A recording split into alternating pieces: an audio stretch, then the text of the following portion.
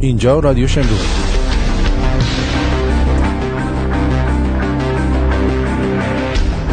و این برنامه به همراه امید امیدوار و آرتین پرتویان.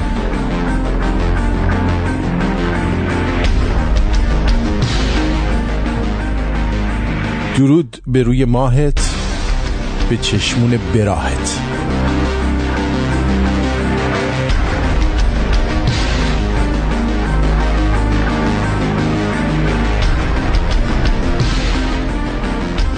امیدوارم حال و احوال هر کدومتون تک تک خوب خوش باشه و آماده باشید در این روز فامیلی دی که در کانادا هست و ما خیر سرمون تعطیل هستیم. شما تعطیل نیستید شاید خیلیاتون، و برنامه امروز رو بشنوید که یه عالمه حرف توشه. درود بر شما آقای امیدوار عزیز. درود بر شما، خوب هستین شما؟ من عالی دیگه. گلومم داره خوب میشه. یه دونه اسپری دادم بهم، نمیدونم مال گلوه ولی از تو دماغ میزنه. آره اون مال دماغه ولی برای گلو. از تو دماغ میزنی میره تو گلو. نه اون میشه اسپری دماغیه که برای گلو. برای اسپری دماغی گلوه. دماغی گلو. بله. خلاصه اینم از این دیگه. ما به کارهای جدید دیگه اسمش هم بذاریم چیه، خب خبرهای جدید رادیو شمرون در چه دوستان و شنوندگان و اینها به چه صورت هست؟ همه چی سرحال و سرزنده و قبراق و همه بربچ آماده شنیدن حرفای شما هستن دیگه. ببینیم امروز در مورد چه موضوعی میخوایم صحبت بکنیم.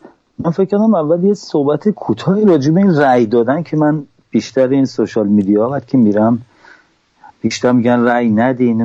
من نمیدونم کجا شنیدم کسی ندیدم به کسی رأی بدین، ولی نمیدونم چرا اینقدر مردم میگن رأی ندین. من میخوام بدونم فرق این رأی دادن و رأی ندادن یکی برای من تعریف کنه، یعنی چی، منظورشون چیه. یکی میگه رأی بدین، یکی میگه ندین. ما که از روز اولی که شروع کردیم گفتیم آقا ندید، اصلا دادن مثلا اگه بدین چه فرقی میکنه که حالا ندین؟ خب من میتونم بگم نه منظورم اول بدون لحاظ رأی دادن. ببینید وقتی که ما داریم راجع به رأی دادن صحبت میکنیم، هدف کسانی که میرن پای یه جایی میشینن رأی میدن برای چیه؟ برای اینکه نتیجه بگیرن از اون رأیشون، یه چیزی در اونجا که اونا انتخاب کردن شروع به کار کنن. درسته؟ 100%. خیلی خوب. من راجع به اون که شما میخواین بگین که من میدونم که میخوام بگید جمهوری اسلامی سپورت میکنه اینا، اونا بحثیه که من میخوام یه دقیقه دیگه بعدش بگم، ولی میخوام بگم لحاظ رأی گیری این رأی مردم چه سودی داره؟ بدن ندن که فرقی نمیکنه. نه خیلی خوب. ندن فرق میکنه، بدنش فرق نمیکنه. نه اگه برن رأی بدن فرق میکنه. اتفاقا برن رأی بدن جمهوری اسلامی تمام جهان میگه که نگاه کنی من انقدر آدم منو طرفدارم، من نگاه کنی. دقیقاً چند بارم خود ظریف اومد گفت اگه از ما خوششون نمیاد پس چرا میان رأی میدن؟ دقیقاً. خب پس ما اینجا میخوام اینو بدونم، پس این مسئله رأی دادن و رأی ندادن نیست. این مسئله اینه که کسانی که به این مسئله برن اونجا رأی بدن، یعنی در از جمهوری اسلامی رو سپورت کردن، طرفداری کردن. درسته؟ بله. خب ما بیایم به جای اینکه بگیم این رأی دادن برای انتخاب رئیس جمهوره، اتفاقا اشتباه همه مردم و کسانی که اینه این انتخاب جمهوری اسلامیه. اگه نرین رأی بدین این جمهوری اسلامی نمیخوان. اگه برین رأی بدین فردا حق ندارین بشینه از رو بهانه بگین چرا بچه‌مو کشتن، چرا پسرمو دار زدن، چرا دخترمو تجاوز کردن، چرا من پول ندارم غذا بخورم. چون رفتی رأی دادی خودت. ببینید من منظورم از این که گفتم خواستم آخه بعضی از این کاندیداها هم یه اسمایی دارن آدم نمیتونه بهشون رأی نده. مثلا عاطفه حیدری از جلو. خب اینو من نگاه میکنه آدم دهن تو وسوسه میشه بهش رأی بده. نه شما ببینید شما هم رأی دادن با چیز دیگه اشتباه کردید. باور کنید این رأی برای انتخابات شما، مثلا شما بگین احمدی نژاد انتخاب کنی اونم میاد برای شما، نه دیگه اون خودشه. ولی ببینید اینایی که من میگم اینه که برای همین من خیلی دوست دارم یکی که میگه من میخوام برم رأی بدم، من ببینم بشنم و ما صحبت کنه، اسمش هم نگه، فقط زنگ بزنه، یه خانومی آقای هر کی زنگ بزنه بگه دلیل اینکه شما طرفدار این هستین بریم رای بدید چیه، چه سودی داره. ببینید یا باید این یک کسی تو سرش فکر کنه که من میرم رای میدم برای اینکه میخوام 5 تا کاندیدا شده یکیش که به نظر من بهتره انتخاب شده، درسته؟ بله. خیلی خوب، ما باید از این افراد بپرسیم بگیم عزیز من اولا تو این 5 تا 6 تا 10 تا 2 تا هر چند تا کاندیدا وجود داره شما هر کدومش فکر می‌کنین بهتره؟ بعد دوم این کاندیداها بدون اینکه خامنه‌ای بگه آره مگه میتونن بیان اینجا؟ نه. و خیلی جالبه، ما این سوالو زمانی که می‌خواستن روحانی رو رأی گیری کنن می‌کردیم، بعد یه عده‌ای میومدن رو خط میگفتن نه آخه اون خیلی بده، بین بد و بدتر می‌خوایم یکی رو انتخاب کنیم. خب آخه ببینید اینا یه بدبختی که وجود داره اینه که فکر میکنن این کسانی که به عنوان رئیس جمهور میان غلطی میتونن بکنن. عزیزان من اینا یه خیمه شب بازی در ایران به نام انتخابات. بله. ولایت فقیه اونجا نشسته، اینا میان اونجا اون جلوی دو حرفی میزنن، کارهای معمولی رو کار میکنن، به نتیجه های گنده و خبرهای زیاد که میرسه و یه تصمیم گیری خیلی عجیب غریبیات همش خامنه‌ایه. برای همین شما هر کیو انتخاب کنین فرقی نمیکنه، اما وقتتون رو تلف دارین میکنین که برین رأی بدین. اول اصلا وقتتون رو تلف کنین، از خونه باید بلند شین برین اونجا بذارید. بخوای آدم دیوانه این کارو میکنه که عقل آدم که کم نیست که بدونه کارش نتیجه نداره انجام بده. دوما جمهوری اسلامی رو بهش مهر تایید زدین شما با این. از همه اینا بالاتر وطن فروشی رو نشون میده. برای همین من خیلی دارم وقتی که مهر تایید میزنی به جمهوری اسلامی یعنی در حقیقت به اون کشدار، اعدام، زندانی کردن، به اختلاس، به دزدی، به مال مردم خوردن، به همه چی. البته یه دونه کاندید دیگه هم هستش که البته اونم آدم کاربلدیه در در این کاری که اینا با مردم میکنن، ولی این کاربلده، اسمش فاکره. باورتون میشه خانوما گفتن ما به این رأی میدیم. در ایران اسمش این بوده؟ بله فاکر هستن. نه هم تو ایران که نمیشه، این حتما خارجی خود. نه بابا به معنی فکوره، این از طرف انگلیس فرستادن بره تو ایران. از فکر کردم میاد ولی معنیش معنی خارجی. بله حالا ببینید باید نگاه کنیم اینایی که میگن رأی بدیم و اینایی که میان این کارا رو میکنن، یا کسانی که توی رسانه ها الان نگاه میکنیم میان میشینن، خیلی هاشون از اون ولی میگن بابا این حکومت حالا اونم اینطوری نیست. نمیدونم اینایی که توی پاسدارا که کار میکنن و مردم که تو خیابون نمیریزن و کسایی که آشوب نمیکنن، اینا یه چیز نمیدونن یا اینکه فکر بهش نکردن. ببینید شما میدونین این اومدن خمینی در ایران به نظر ما ایرانی‌ها خیلی چیز عجیبیه، درسته؟ خیلی. که میگیم یه دفعه یه آخوندی اومد با پشتیبانی همه اینا اومد وارد ایران شد. ولی ما اینو توجه نمی‌کنیم که خمینی یه نمونه از این حرکت بود. ببینید این حرکت قبل از خمینی شروع شده بوده. ببینید وقتی که ما راجع به کشورهای که میرن اشغال میکنن بهش میگن استعمار ها، در اینجا میگن آکوپایشون میکنن میبرن تو، مثل انگلستان که هندوستان مال اون بود. یه کاری که میکنن اینه که میرفتن یه کشور میگرفتن. حالا این کشوری که میگرفتن کنترلشو به دست میگرفتن. حالا ما داشتیم که اسپانیا این میکرده، فرانسه میکرده، انگلستان میکرده، نمونه بزرگش هم همون هندوستانی که شما نگاه بکنین ببینین که انگلستان مثلا قدرت کامل گرفته بود. تا چند وقت پیش مثلا توی ساوت آفریقا میدونستین که سفیدا اونجا قدرت داشتن، تا اینکه یه تحولی ذره‌ای شد، یه ذره این سیاه‌پوستان تونستن تصمیم گیر زندگیشون باشن. اینا کشورهایی که توی تاریخ این مسئله براشون وجود داشته و دلیل داشته. میخوام امشب راجع به صحبت کنیم که دلیل این که کشورهای جهان، کشورهای عقب افتاده، کشورهای پیشرفته میرن اونا رو میگیرن، تست کنترل خودشون در میارن و از با تمام کشورشون رو وحده میگیرن. چرا؟ ببینید اولا این مسئله رو بخوام بهش نگاه کنیم یه ذره باید بریم عقب‌تر برای اینکه بفهمیم خمینی اصلا کیه، چطوری اومده و کشور ما چرا در این حال شده و این کاری که الان کسانی که برای آزادی ایران دارن انجام میدن برای چیه. خیلی ها فکر میکنن آقا دیر شده، طول میکشه، نمیدونن. این حالا میرسیم به اونجا. ببینید اگه ما برگردیم به ناحیه مثلا هندوستان شما نگاه میکنیم میبینین که بینشون جنگ شد، در داخلش تجزیه شد پاکستان جداشون هست. بعد نگاه میکنیم میبینیم چون انگلستان اون موقعی بود که انگلستان بعد از جنگ جهانی دوم مجبور شد که زیر بار این بره که دیگه نمیرفت قبل هاست بره زیر بار این بره که استقلالش هندوستان بگیره. درست. ببینید کشورهای بزرگ جهان درست مثل یه آدمی هست که در یه خونه زندگی میکنه، مواد غذاییش تموم میشه. مواد غذایی که تموم میشه به یه جای میرسه 5 تا بچه 2 تا بچه داشته، بعد 2 سال آیندهش 5 تا بچه حالا داره، بعد این مثلا میتونسته از بیرون 2 تا همبرگر و 2 تا فرنچ فرایز بیاره، خب زندگیشون خوب بوده. ولی بعد که 6 تا بچه شده حالا 2 تا همبرگر و فرنچ فرایز دیگه برای این کار نمیکنه. بله. چی کار باید بکنی؟ این یا باید بره بیشتر کار کنه که بیشتر چقدر میتونه کار کنه دیگه، 24 ساعت که بیشتر نمیتونه کار کنه که.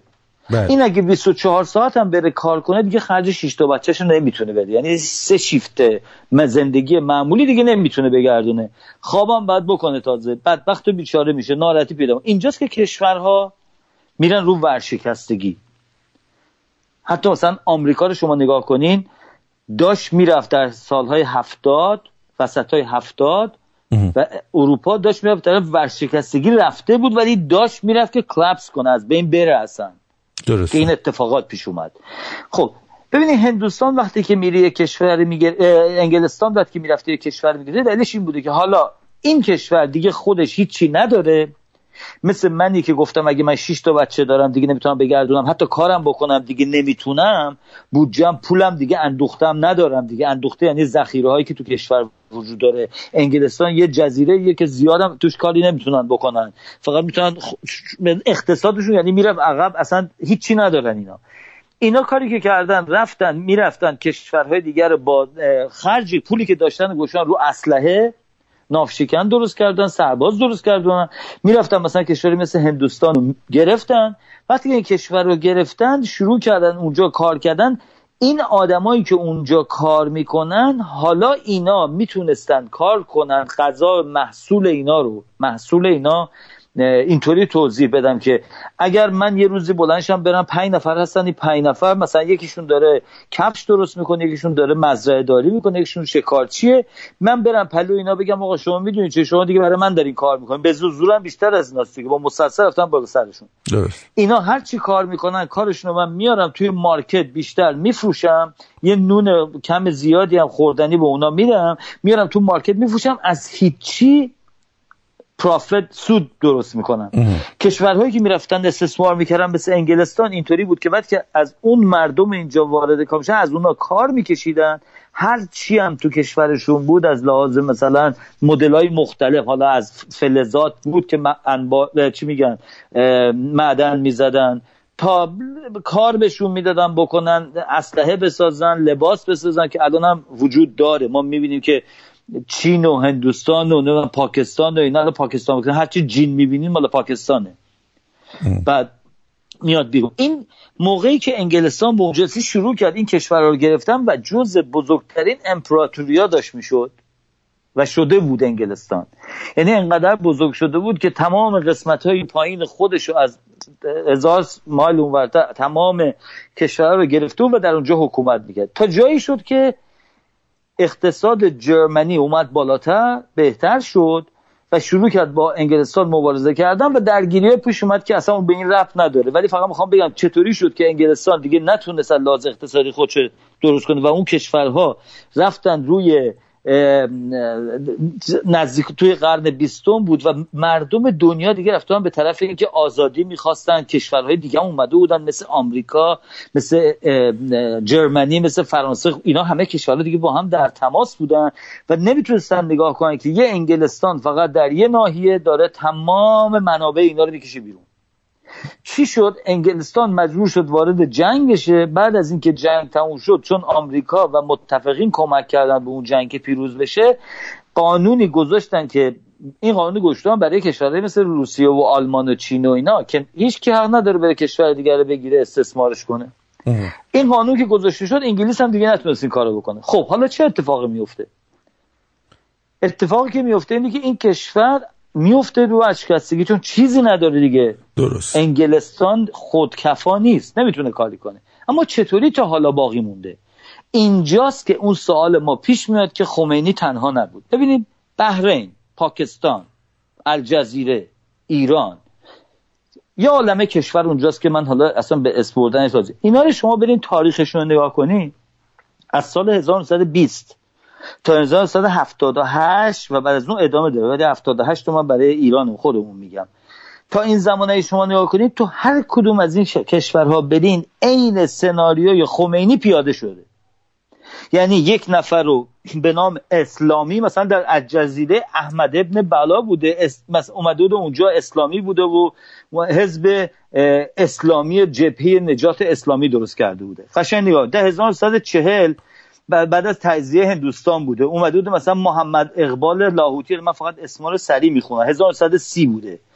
بعد مثلا 1921 بحرین بوده که بعد یه خانواده به نام چیچی هاشمی حاتمی میذاشتن سر کار، اومده بود و کنترل گرفته بود. ببینید تمام بعد از این که دیگه کشورهای دنیا نمیتونستن برن علنی استثمار کنن، یعنی قدرت یک کشور رو به دست بگیرن و کارخونه‌هاش رو به دست بگیرن و ارتششون بره اونجا و دیگه همه کنترل دستشون باشه، چون کشورهای دیگه میگن چرا این کارو دارین میکنین و رسانه‌ها هم نزدیکن. این نوع سیستم پیاده شد. این سیستم برنامه‌ریزی شده است. سیستم برنامه‌ریزی شده اینه که اگر کشوری نمیتونه خودکفا بشه و قدرت زیاده و علاوه تکنولوژی، دانش، پیشرفت، همه چی بیشتر هستن، چون این کشورها تعلیمات میبینن، دانشگاه میرن. وقتی که شما اگر برید وارد یه ارگانیزیشن جنگ مثلا انگلستان یا فرانسه یا آمریکا بشین، یا برید تو CIA یا برید تو MI6، اینا کسانی هستن که در این کارها تحصیل کردن. یعنی اون تئوریسیانی که نشسته اونجا، متمتیشنی که نشسته اونجا، میشینه نگاه میکنه میگه ما باید چه کارهایی بکنیم، مثل مهره شطرنجی که شما روی صفحه هست، میگه اگر من اینو حرکت کنم در اثرش این ممکنه بیاد این کارو بکنه. اینا میشینن فرمولی نوشته شده، اینا اومدن و برنامه ریزی میکنن برای هر کشوری. اولا میان تعصبات یک کشور رو پیدا میکنن، آدم هایی که کلیدی هم پیدا میکنن، تمام اینا رو میذارن کنار هم، بعد میشینن انالایزش میکنن و یه فرمولی می‌نویسن، مثلا برای السالوادور یه دفعه حکومتش عوض، من پنما رو چجوری درست خرابش کنیم به دست بگیریم، نمیدونم کوبا رو چطوری چینیا بگیرن به دست. برای کشورهای خاورمیانه هم این الگو گذاشته شده، ولی موقعی که رسیدن به اینجا، تنها راهی که این آدما چون انقدر بی سواد و عقب افتاده توشون زیاد بوده و نمیتونستن به اون راحتی برنامه‌ریزی‌های دیگر رو بکنن، ریلیژن اسلام رو پیدا کردن. و اگر شما پشت تمام این حرکت‌هایی که در این کشورها شده، از پاکستانی که جدا شده از هندوستان تا بحرین، الجزیره، عراق، ایران، همه اینا رو برین، یک برنامه‌ریزی خیلی خیلی شبیه هم شده.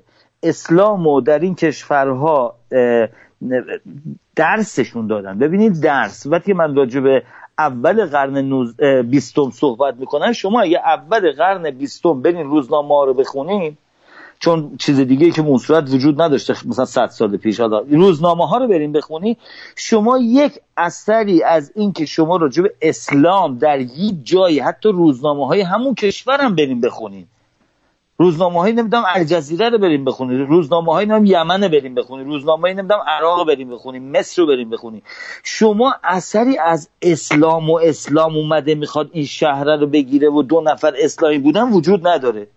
اسلام تنها جوری که وجود داشته این بوده که یارو مسلمان بوده، یه دونه مسجد هم وجود داشته، میرفته اونجا میومده. این یک هیولای وحشتناک بدون اسلحه‌ای بوده، داشته بین انسان‌ها زندگی می‌کرده. حالا اینا آوردن مسلحش کردن. چجوری مسلحش کردن؟ اینا رو ارگنایزشون کردن، اینا رو قدرت بهشون دادن، دسته هاشون رو قوی کردن، تعلیمات بهشون دادن. وقتی که شما نگاه میکنین میبینین که بن لادن تو اونجا میگن آدم کشی میکرد، این اسلحه به دستگیری از کجا یاد گرفته؟ شما وقتی که میبینین اون مال این چیه، این گروهه که توی همین بسم الله الرحمن الرحیم لوگوشونه یادم رفت یه دفعه، این داعش این رو مرده که رئیس داعش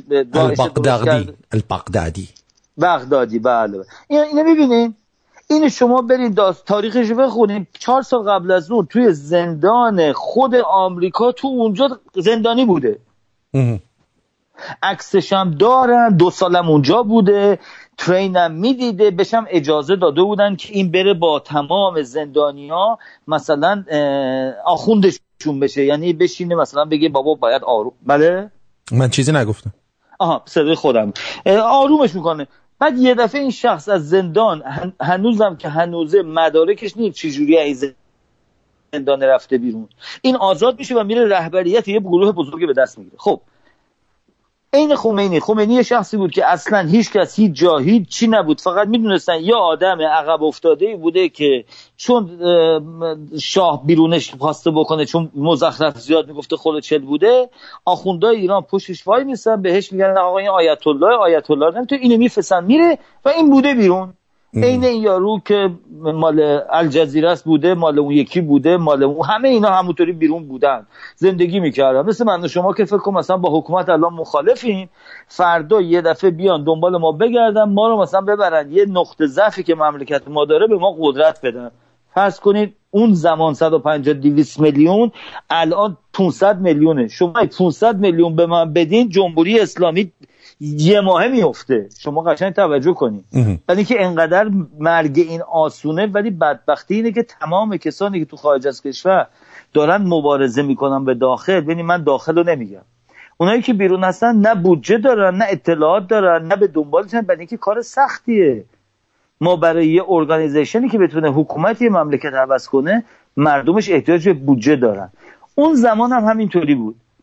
بودجه‌ای که در اختیار این گروه‌های اسلامی دادن، 2 دسته گروه به نام سنی و شیعه رو دسته‌بندی از هم جدا کردن، تو ناحیه اکتیوشون کردن، تمام این کشورها رو پولاشون رو دارن میکشن بیرون. شما اگر بشینیم به تمام این کشورهایی که در اونجا هست نگاه کنیم، اگر اسلام از اونا بیاد بیرون، اونجا میشه بهترین کشورهایی که در دنیا وجود داره. یعنی خاورمیانه میشه مرکز رفت آمد و توریستی مردم و زندگی خوب و همه چی. چرا؟ برای اینکه درآمدی که از اونجا میاد فقط از سوخت فسیلیش، فقط. حالا الان در آینده اونجا به خاطر آفتابی که زیاد داره، اینا میتونن نیروی الکتریسیته آفتاب رو بگیرن. تمام اون کویر رو میبینین، اون کویر تمامش همیشه آفتابیه. شما میدونید چه انرژی از اونجا میتونن بگیرن و منتقلش کنن به تمام دنیا. یعنی باز هم انرژی آیندم از اونجا راحت‌تر میاد تا تو انگلستانی که همیشه هوا ابریه. بدبخت اصلا کجا میخواد انرژی بگیره؟ اون بعد الله باد بذاره که انرژیش کمتره، زحمت داره. اون که میچرخه توربانش رو میکنه خراب شدن. دیدن که مثلا باد و سنگ که میزنه لبه های اونا میتره که خیلی خرج داره تا درستش کنن. اینو میخوام بگم که کشورهایی مثل کشور ما، مردم رو باید بدونن که اینا برنامه ریزی بوده برای این کار و برنامه ریزیش از چند وقت قبل بوده و پایش هم اسلام بوده. حالا یا باید ما اینو بدونیم که ما چرا داریم این کار انجام میدیم، یعنی مبارزه میکنیم با جمهوری اسلامی، چه در خارج چه در داخل، به اونجا میرسیم که این بلایی که سر ما اومده از 100 سال پیش ادامه پیدا کرده. 100 سال پیش، یعنی قبل از اون حداقل میگم 100 سال، مثلا قرنها، 100 ساله، 150 ساله قبل از اون ما پادشاهای بیورزه داشتیم، پادشاهای وطن فروش داشتیم، ولی اون موقع تمام دنیا در فقر و بیچارگی بود. کشور ما گله‌دار بودن و بازاری بودن و بازارم که جنسای یا مزرعه رو میآوردن میفروختن یا گاو و گوسفند میفروختن، چیز دیگه ای وجود نداشت. یعنی کشور ما اون نبود که پروداکت بده بیرون، مثل الان که مثلا شما راجع به ژاپن که صحبت میکنید تکنولوژی میده بیرون، یعنی میسازه میده بیرون. مملکت اون موقع و مملکت ما مردم برای خودشون زندگی میکردن، پادشاهای دزدم داشتیم، پادشاهای خوبم داشتیم، میومدن جلو. ولی تو این قرن که رسیدیم رابطه ها درست شده، کشور ما الان باید کشوری باشه که مردم ما حتی مثل کویت کار نکنن، باید یه حقوقی داشته باشن زندگیشون بگذره. یعنی همه خونه و غذا و اینا باید داشته باشن. درسته. ولی ندارن. خب ما اگر هموطنان بدونن که این حرکت اگر 100 سال پیش اتفاق میافتاد، 150 سال پیش، یا اون موقعی که حتی رضا شاه اومد روی کار، اگه مردم ما شعور اینو داشتن که بفهمن مسئله چیه و یه ذره فراتر فکر کنن مثل الان، چون الان دیگه ما جوونامون نگاه میکنیم و مردممون نگاه میکنیم، من میتونم بدون اینکه بخوام زیادش بکنم بگم که من فکر میکنم 70-80% ماها دیگه به جای رسن که دیگه همه اصول همه چی رو میدونن که الان چی شده، کجا داره میره. حالا یه عده به خاطر سود شخصیشون ممکنه نکنن، ولی دیگه همه فهمیدن که آقا کمونیست یعنی چی، نمیدونم سرمایه‌داری یعنی چی، نمیدونم وطن پرستی یعنی چی. فهمیدن که دیگه ما ایرانی هستیم، زبونمون اینطوریه، عربی رو باید درد دیگه. اکثریت تو این هستن دیگه، هیچ ایرانی نمیبینی که بگی نه آقا من دوست دارم عربی صحبت کنم، نمیبینین. حالا ممکنه زرت زورت بکنن بعضی موقع که حالا سلام با این چه فرقی میکنه، حالا بخور تو سرشون، هم اب نداره، تو یکی سلامت هم بگو، مثلا تو چیکار میخوای بکنی تو این زندگی. مثلا میگم و یا مثلا کلمه الحمدلله استفاده میکنه. ببینید اینا کم داره میشه. یعنی شما 20 سال پیش نگاه میکردین به رسانه‌ها همه میگفتن سلام علیکم، سلام حال شما چطوره، دیگه نمیگن چیه. پس دارن یواش یواش مردم آگاه میشن. ولی این نجات و این مبارزه با جمهوری اسلامی تنها راهی که به نتیجه میرسه شخصیه، یعنی هر کدوممون تو خودمون. و اینو باید بدونیم که دوستان برای ما نیست این مبارزه، نه فقط برای که ما خودمون آزاد بشیم، فقط این نیست. مسئله اینه که یک آینده‌ای وجود داره با یک سری بچه‌هایی که دارن بزرگ میشن، اونایی که به دنیا اومدن، اونایی که 2-3 سالن و اونایی که بعداً قراره به دنیا بیان و اونایی که خیلی آینده ممکنه به دنیا بیان که بعداً ایران ما میخواد بمونه. ما داریم برای اونا مبارزه میکنیم. ما داریم برای ببینید این که خسته شدم و 40 سال نمیرن اینا و آقا اینا نمیشه، اینا دقیقاً همون چیزیه که اینا میخوان. اولا توی تاریخ طولانی کشور ما، اصلا به کره زمین صحبت نمی‌کنم، کشور ما اصلا 30-40 سال مسخره است. ما سلسله های 200-300-400 ساله داشتیم، می اومده 200 سال حکومت میکرد، خیلی هم مزخرف بودن.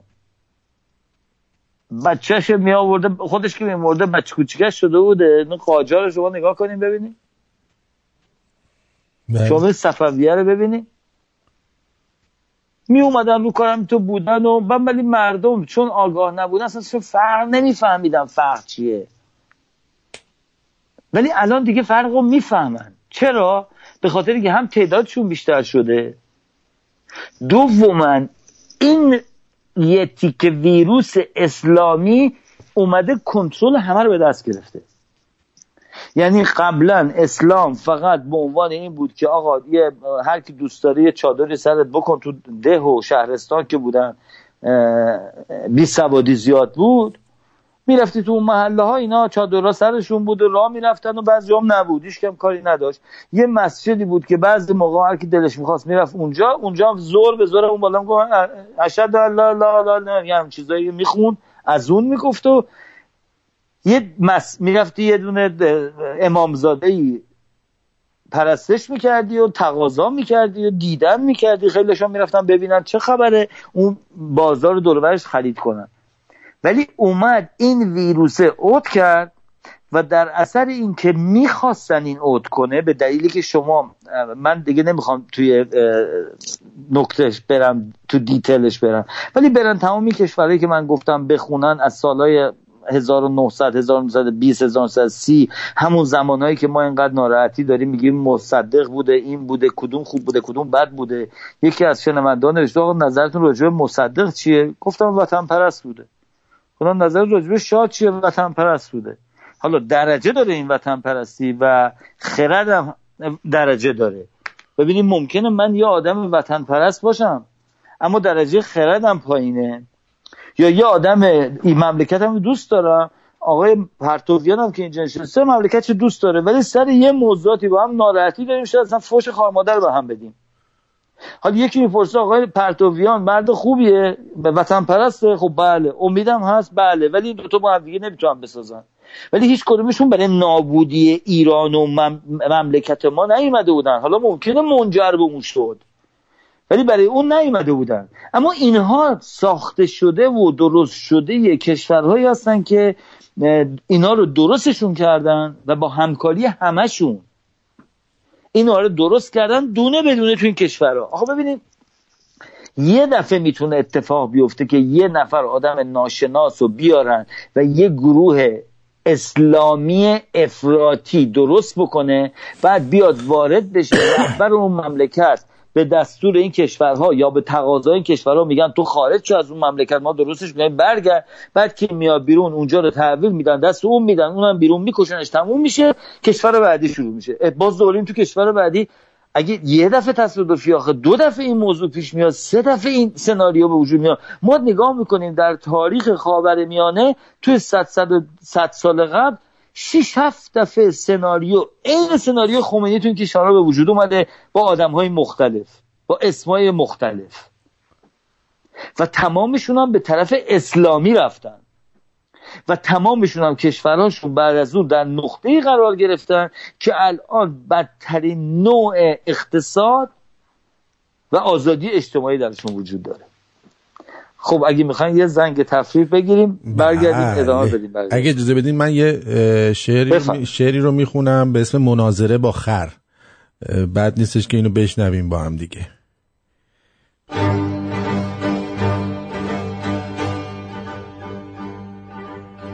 روزی به رهی مرا گذر بود، خوابیده به ره جناب خر بود.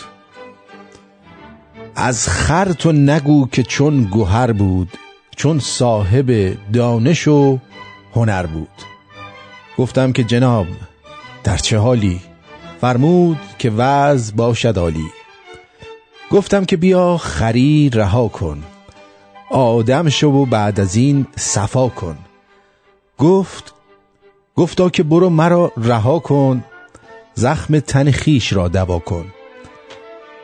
نه ظلم به دیگری نمودیم، نه اهل ریا و مکر بودیم. راضی چو به رزق خیش بودیم، از سفره کس نان نرو بودیم. دیدی تو خری کشد خری را، یا آنکه برد ز تن سری را. دیدی تو خری که کم فروشد، یا بهر فریب خلق کوشد.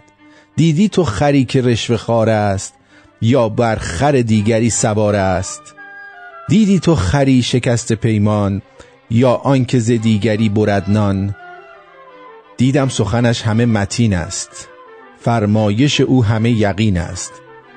گفتم که ز آدمی سری تو، هر چند به دید ما خری تو. بنشستم و آرزو نمودم، بر خالق خیش رو نمودم. ای کاش که قانون خریت، جاری بشود به آدمیت. مشتی ماشالله،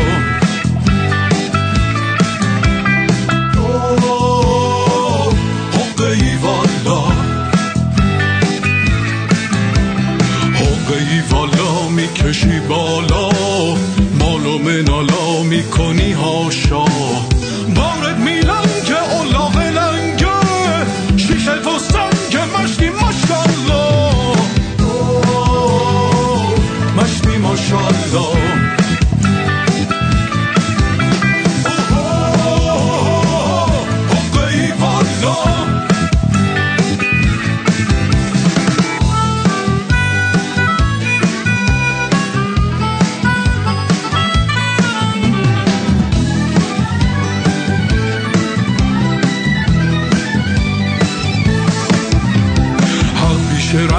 مار سر گنجه، پنجه به پنجه گشنه و دارا، اون که بیداره دستاش به کاره، حقو میگیره آخر دفا.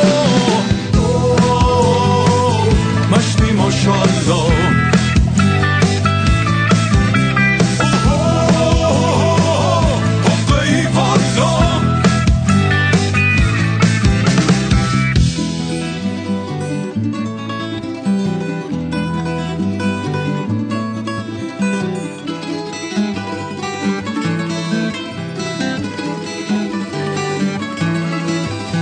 دستات که روش خون که به جوشه، خلق به خروش داره تماشا، حاضر و قاگب صادق و کاذب، جملگی رسوا مشتی ماشالله،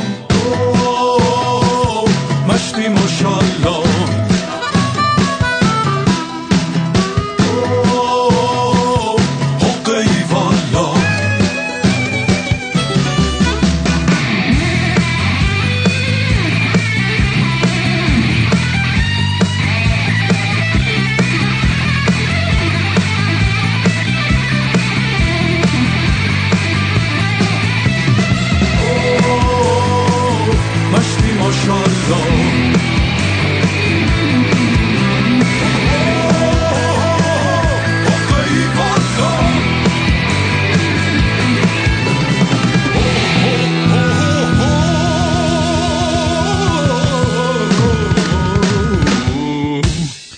فرزاد فتاحی حقه رو شنیدید.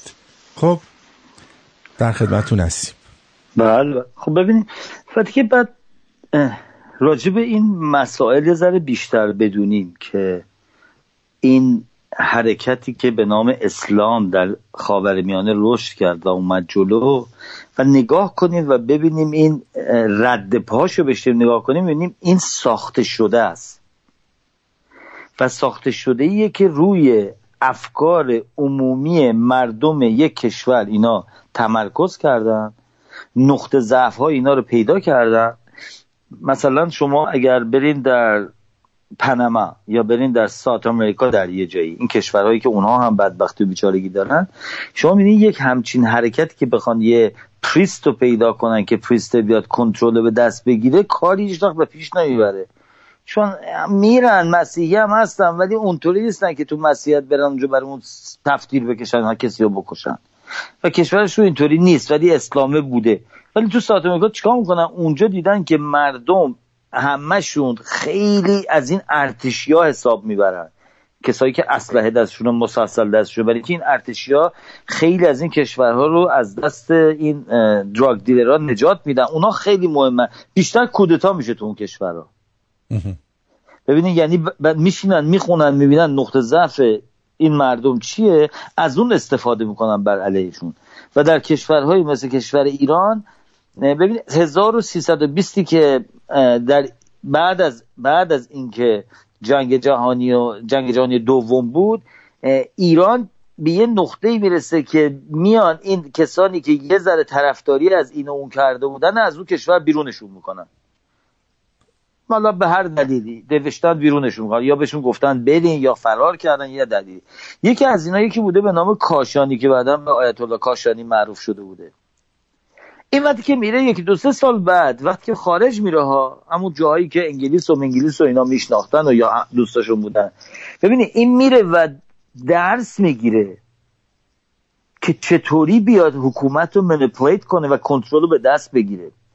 دوباره این شخص رو بعد از اینکه تبدیل کردن دوباره وارد ایران میکنن. این دفعه که وارد ایران میکنن چون آیت الله شده بوده دیگه، حالا حرفایی که میزده حرفای خدا بوده و چون حرفای خدا بوده و مردم بی سواد ایرانم آیت الله رو کسی نمیتونه پشت سرش حرف بزنه، این راجع به تصمیمای کشوری هم تصمیم میگرفته. یعنی از همونجا میخواستن یه خمینی میخواستن به وجود بیارن، اما متاسفانه هر کاری کردن به نتیجه نرسید. حالا به دلایل مختلف که وارد اون نمیشیم، به نتیجه نرسید. ببینید قبل از این کاشانی که میگم آیت الله کاشانی میشه، شما نگاه کنید ببینید اولین بار قبل از این 90 سال قبلش بوده، یکی بوده به نام محلاتی، آخان محلاتی. 90 سال قبل از کاشانی، یعنی میشه 1120، 90 میشه 70، میشه 1230. شما نگاه کنین کی اینا می اومدن تو مملکت و اونا برای اینکه پایین و هندوستان و این ور و ور همه انگلیسا داشتن، می اومدن کسایی که در این کشور بودن ور می داشتن می بردن نجف مجف این ور و ور، اینا رو تعلیم میدادن. همونطوری که وقتی که پاکستانی ها یعنی مسلمون های هندوستان به هیچ عنوان اصلا هیچ مسئله بینشون وجود نداشت، اینا چیکار میکنن؟ میان وارد هندوستان میشن، میرن مراکز دینی به اینا یاد میدن، میگن آقا شما این مسجدتون استفاده نمیکنین، این مسجدتون روزای فلان روز بذارین، اینا که جمع میشن از اسلام طرفداری کنین. شما شروع میکنن به اینا یاد دادن و شما میبینین که بعداً به جایی رسید که یکی از تو خود اونایی که تعلیم دیده این بود به نام رهبر این مسلمانان بلند شد که این مسئله جدایی پاکستان و هندوستانی که هنوزم وجود داره و هیچ وقت هم نمیذارن تموم شه. در ایران ما هم این سعی قبل از اینا کرده بودن، ولی که می‌خواستن ایران بیان بگیرن یه جوری دیگه، چون ایران یه پادشاه داره اونطوری داره، هی بعد پادشاه پول بدن ولی کنترلش ندارن. اینا کاری که کردن از این آخوند وارد کردن، اول این محلاتی دیدن نشد، هر چی وایسادن سعی کردن معامله کردن، بعد شروع کردن یه پادشاه اینا قاجار رو بهش پول میدادن، اینا گدابازی هم بود، یه پول ماهانه بهش میدادن، اینا اونجا زندگیشو میکرده، اینا هر چی دلشون می‌خواست هر کاری میکردن.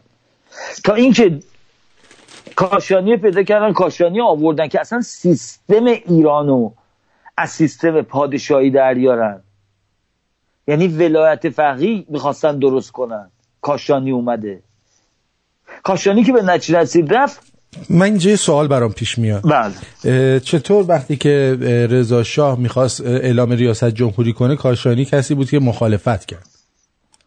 خب ببینید این اتفاقا موضوع بسیار جالبیه، به خاطر اینکه ببینید تمام این مسلمونا فکر میکنن میدونه که کاشانی میگه بعد رئیس جمهور بشین. بله. خیلی ببینید در کشور رئیس جمهوری شما میتونین انتخاب بکنین رئیس جمهور بیاد سر کار و میشه عین سیستمی که الان در ایران مثلا اینا میخوان بگن وجود داره، ولی شما نگاه کنید چطوری شد. اینا میخواستن یه سیستم این مدلی بذارن، یعنی تمام دینی ها قدرتمند بالا باشن. ببینید اگر کشور پادشاهی میشد اینا دومین نیروی ایران میشدن. این مخالفت کرد با ریاست جمهوری و میخواست که چون رضا شاه خودش میخواست رئیس جمهور بشه. خب میگم دیگه ببینین رئیس جمهور شما هر چند وقت باید عوضش کنین، نمیتونین نگرش دارین 6 سال 7 سال 8 سال، حالا بستگی داره کجا هستین.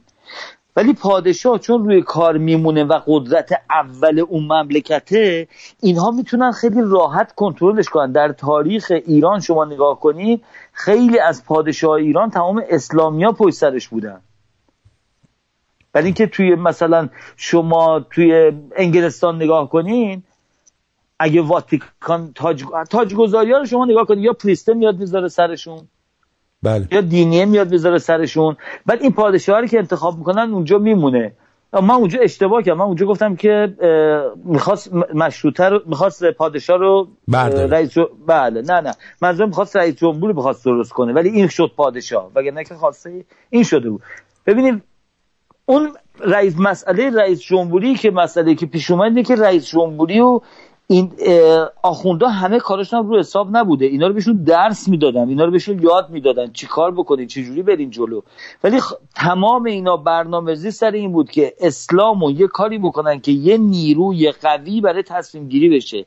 تا اون موقع در تمام تاریخ ایران اسلام فقط از پشت تقاضا میکرد، زور میکرد، بعضی میخوام میگه بابا باید این کارو بکنی، اینا بهشون احترام میذاشتن، یعنی قدرت داشتن ولی قدرتی به اون صورت نبود. اینا دلشون میخواست قدرت زیادی به دست بگیرن. تنها جوری که میتونستن قدرت به دست بگیرن اینه که کشور ما باید یه کشوری بشه که اینا بتونن کنترل اونو به دست بگیرن، کنترل آدم‌ها رو به دست بگیرن. درست. هیچ جوری دیگه توی اسلام نمیتونست قدرت بگیره، ولی که اصلا به فکرشون نمیرسید که حکومت اسلامی هم میتونه وجود داشته باشه.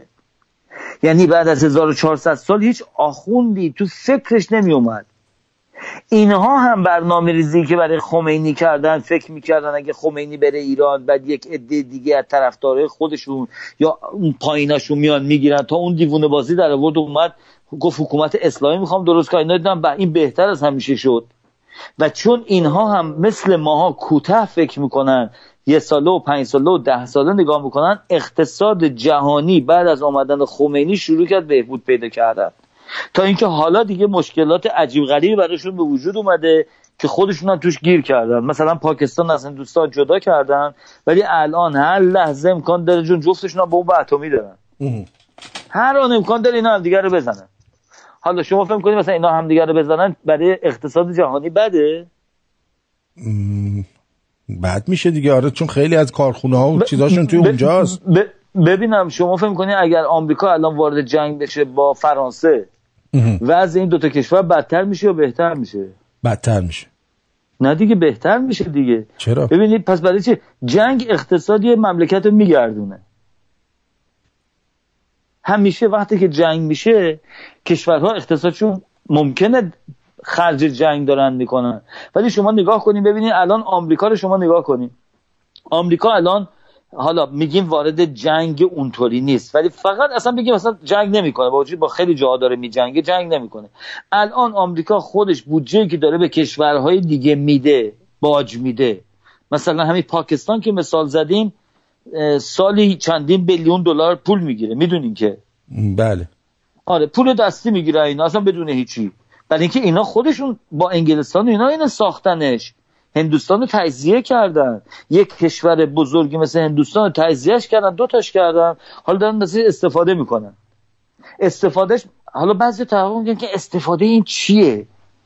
مثلا استفادهشون از عربستان چی میتونه باشه؟ مگه عربستان مثلا میاد به اینا پول دستی بده؟ خب ببینید این کشورها الان برای اینکه بتونن حفظ امنیتشون رو برقرار کنن مجبورن هر چند سال یه بار تمام سیستم های دفاعی و حمله‌ای خودشون یعنی ارتششون رو باید آپدیت بکنن، باید وسیله بخرن. شما فکر کنید اونایی که 20 سال پیش رفتن مثلا میگم یه دونه هواپیما خریدن، 30 سال پیش یه هواپیمای جنگی خریدن، الان دیگه همش کامپیوتری شده، اونا دیگه به درد نمیخوره، تمام اونا رفت. این آیفون ها دیدین میگیریم بعد از چند وقت دیگه اصلا هیچ کاری نمیکنه، دیگه اپلیکیشنی که درست کنه اصلا روش دیگه کار نمیکنه. شما الان برید تلفن 7 سال پیشتون رو بردارین، هیچ چی روش کار نمیکنه، اصلا راه نمیفته، میگه نمیتونی. اینا هم به همین صورته.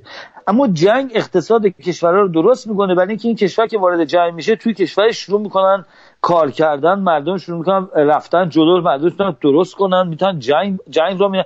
همه کشورهایی که شروع میکنن اقتصادشون بد شدن یا حکومتشون به ضعف میفته، اینها جنگ رو میندازن. در اثر این جنگ اولا مردم بر علیه خودشون بلند نمیشن، مردم دیگه نمیگن دولت نتونست اقتصاد ما رو درست کنه، برای اینکه میگن ما تو جنگیم دیگه. الان جمهوری اسلامی آرزوی جنگ میکنه. شما فکر میکنی مثلا شما 5 سال پیش جرأت میکنه جمهوری اسلامی تیر بزنه تو عراق، بمب بزنه اونجا؟ نه. ولی الان دیگه راهی نداره. الان جمهوری اسلامی تنها راه نجات جمهوری اسلامی اینه که وارد جنگ بشه. نه با آمریکا البته. نه میخواد جنگ ببینید وقتی که به موقع مرگ رسیده، آقا شما داری نفس داری میزنی دیگه، نفسه آخر داری میشی زیر آبی، داری خفه میشی، کروکودیل هم رچه دومشو میگیری چون دیگه داری زیر آب خفه میشی دیگه. ببین یه کروکودیل اون بالا، یه سوسماره داره اون بالا میره دیگه، کسی نمیپرسه آقا این سوسماره خطرناکه، دست میده میگه آقا من زیر دارم خفه میشم دیگه از این بدتر چی میخواد بشه؟ حالا دستم هم گاز میگیره، پام هم گاز میگیره، خب به درکی گرفت. اینا الان به یه نقطه رسیدن که چون دیگه ببینین در اثر فشار، توجه کردین تو زندگیتون همیشه یه روزی یه اتفاق بد میفته، 1-2 تا پشت سرش میفته، میگن بدبختی که بازآید قوز بالای قوز آید، قوز بالای قوز آید، این که بدشانسی مثلا 3 تا میشه. من خیلی راجع فکر کردم و توجه کنین یه بار یه مقاله‌ای داشتم میخوندم از یه سایکولوژیستی، خیلی جالب اینو توضیح داده بود. گفته بود کسانی که یک اتفاق بد براشون میفته انقدر در فکر اون هستن و انقدر پریشون هستن و انقدر ناراحت هستن، فکر به کارهای بعدیشون تو اون روز نمی کنن. اتفاقات بعدی هم احتمال افتادن برای اینا بیشتر از آدم معمولیه. یعنی فرض کنیم من یه روزی دارم میرم، یه ماشینی میاد از بغل رد میشه، من یه دفعه ترمز کنم نزدیک بود بزنه من، بکشه، میزنه جلوی ماشینو له میکنه. من که پیاده میشم تا شب من انقدر تو شوکه اینم که یه دفعه میبینم وسط خیابون دارم راه میرم حواسم نبوده ماشین بهم بزنه یا حالم بد میشه یا میرم یه جایی با یکی دعوام میشه. یعنی این تأثیر گذاشته روی اخلاقی که من دارم. این کشور مملکت این آخوندایی که اومدن تو ایران الان توی نقطه‌ای هستن که انقدر وضعیتشون بده که تصمیم گیری‌هاشون هم درست نیست.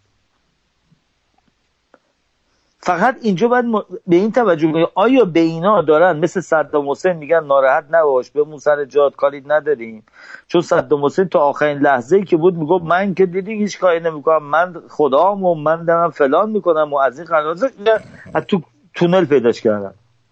حالا ما نمیدونیم آیا پشت صحنه دارن اینا رو شیر میکنن که اینا ادامه بدن که در نگاه جهانی اگر آمریکا به اینا حمله کرد بعدا نگن چرا کردی، یا آقا جون ما یه بار اینا زدن چیزی نگفتیم، دو بار زدن چیزی نگفتیم، اون یکی گرفتن چیزی نگفتیم، خود دیگه چیکار کنیم؟ اینا دنبال جنگ بودن.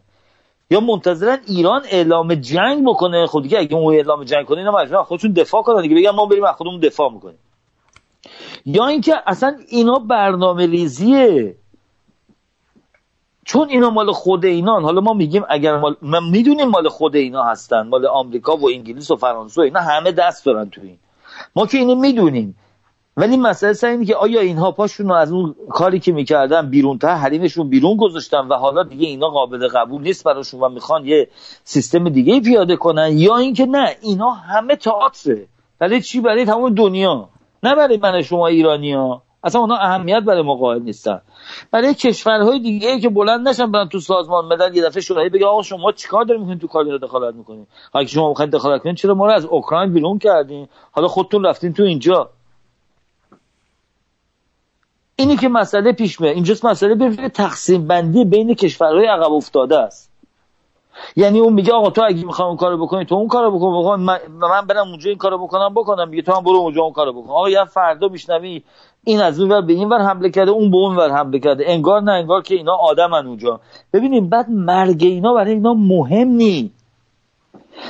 کشوری که حاضر وارد جنگ بشه الان و آدم کشور خارجی میگم نه ایرانو وارد جنگ بشه، حتی افراد خودش کشته بشن، شما فکر کنید از جون مثلا افغانی و ایرانی و اینا فرق میکنه؟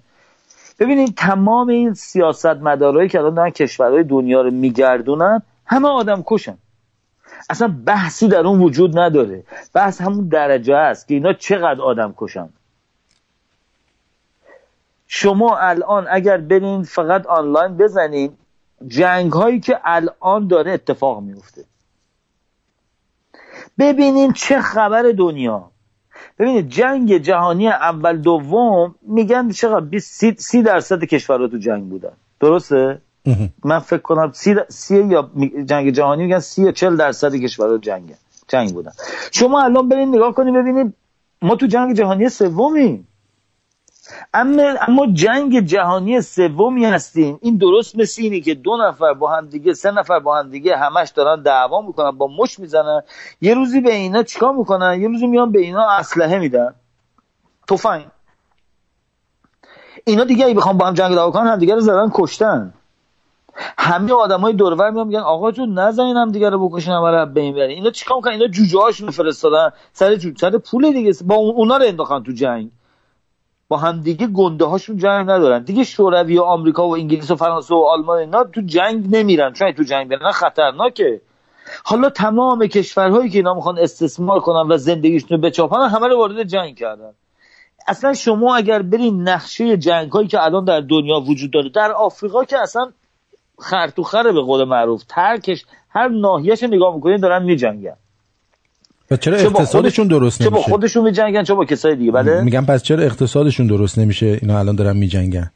برای اینکه اینا دارن ازش میگیرن این زالوها. ببینید اگه این کشورها با هم دیگه شروع کنن جنگیدن، اولا جنگ تکنولوژی پیشرفت میده.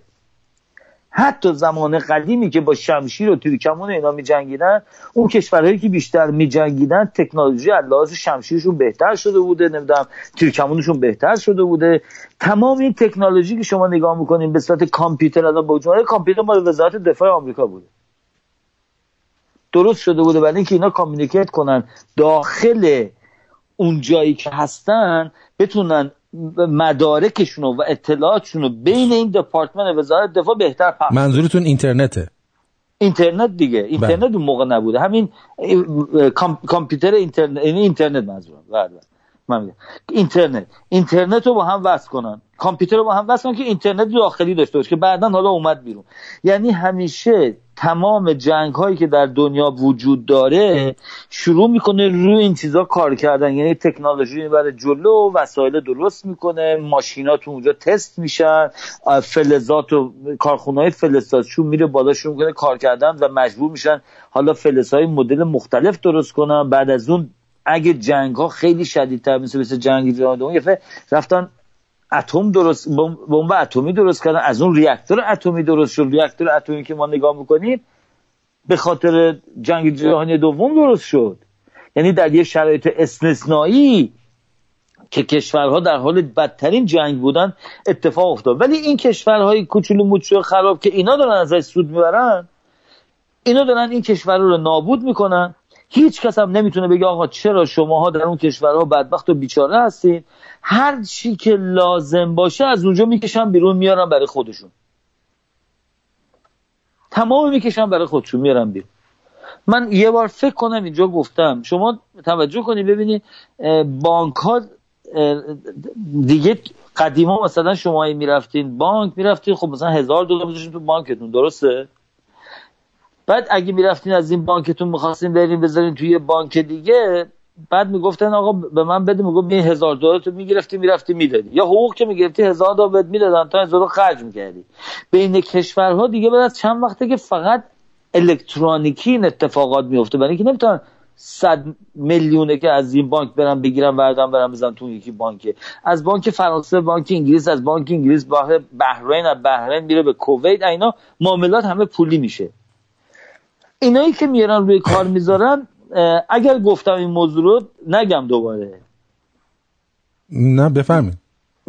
ببینید اینا وقتی که این پولا رو بهشون میدن، مثلا شما ببینید هیچ کس سوال نکرد که آقا این صدام حسین وقتی که مرد، این 30 خورده سالی که رو قدرت بود و تمام پول فروش نفت عراق رو میآورد، این پولاش کو؟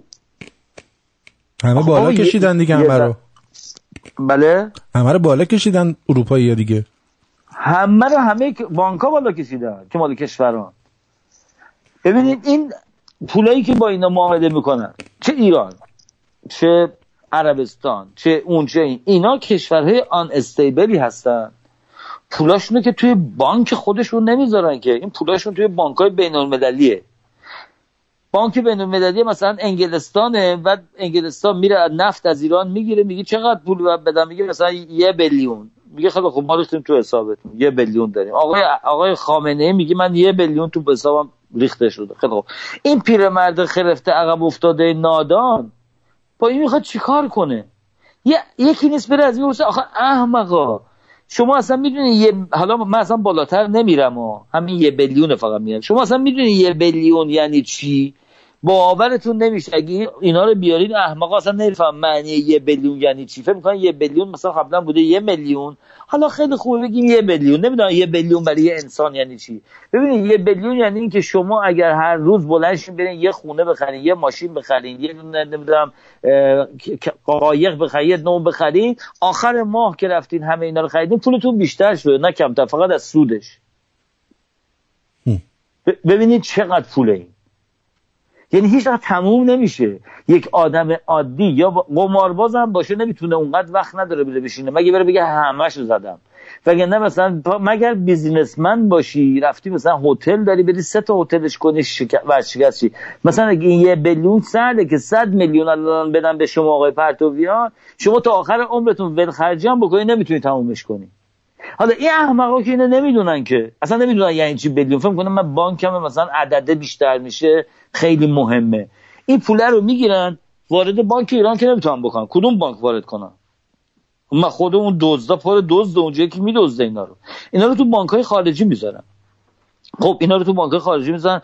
حالا فرض کنید فروش نفت ایران 60 بیلیون در ساله، خب حالا بالا پایین داره، 85 هم شده بود، 45 هم شده، ولی مینیممش میگه 50-60 بیلیونه. از این 50-60 بیلیون که خرج مملکت نمیکنن که، یکی داره اینجا اینا رو میدزده. خب هر کی میدزده فرق نمیکنه. حالا فرض کن از این 1 بیلیون، از این 85 بیلیونش 1 بیلیونش هم تو ایران بگم، ما بگیم خیلی خوب راست میگی 2 بیلیونش و 3 بیلیونش و 10 بیلیونش هم اینا میارن تو ایران خرج کنن، قبول باشه، اصلا چونه نمیزنیم راجبون. این 40-50 میلیون اضافهش که میمونه اینا تو بانک‌های خارجی تو حسابشونه. خب این سال اول 40 بیلیونه، سال دوم هم یه 40 بیلیون دیگه است. 40 سال 40 بیلیون تو این حساب جمع شده. خب این کامپیوتره باید این عددا رو شماره‌اش نگه داره دیگه. شما برین بزنین ببینین بانک‌های دنیا تا چند عدد رقم میتونن نگه دارن. آقا حساب کتابا به هم میخوره.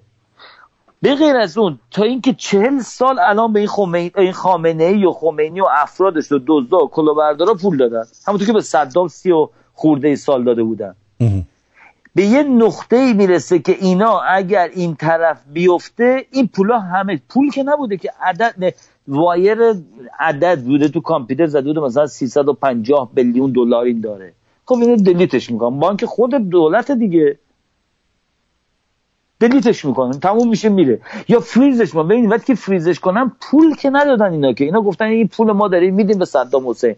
بعد بانک مثلا انگلستان میگه آقا دولت آمریکا شما گفتید 320 بیلیون، گفتن آقا ما فریزش کردیم.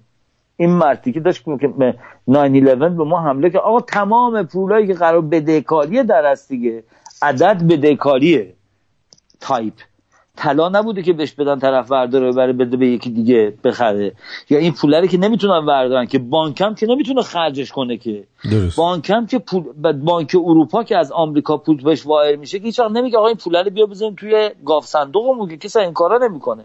این پولا همه رفته. هر چند وقت هم یکی از اینا رو قذافی رو باید بندازن، صدام رو باید بندازن، بعد مال مصر رو باید بندازن، مال اون رو باید بندازن، همینطوری اینا رو میندازن 30-40 سال یه بار پولا همه حتما میره. انگار تمام فروش نفت ایران مجانیه برای اینا، اصلا لازم نیست پول بدن.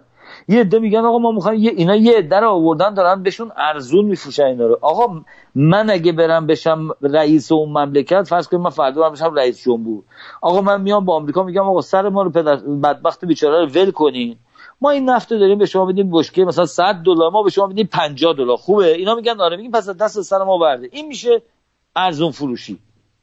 حالا به هر دلیلی، حالا یا ما آدم احمقی هم میخوام پول تو جیبم بذارم، یا اینکه جدا میخوام دست سرمون بردارم. اما اینا گفتن اونم حاضر نیستیم، دولت‌های خارجی گفتن چرا این کارو بکنیم؟ آقا همه‌شو ازشون میگیریم. مگه اینا چقدر میتونن خرج کنن؟ گفتم مثلا اون یکی خامنه‌ای چقدر میتونه خرج کنه؟ گفتم بابا بعد اصلا نمیفهمی عدد چه میگه. اون یکی چون میگه یه سریشون هستن رفتن آقا مثلا یارو پولا رو میدزده، به چه بدبختی 100 میلیون از این پولا رو میدزده، میاد بیرون یه خونه میخره خودش بشم اونم میگیرنش. بابا بدبختا رو بذار این دزده او اصلیه رو بگیری شما، این دزده که از اون دزده زده میگیری. این که پول برمی‌داره از ایران 150 میلیون میاد بیرون، این تازه رفته به دزد اصلیه کلک زده.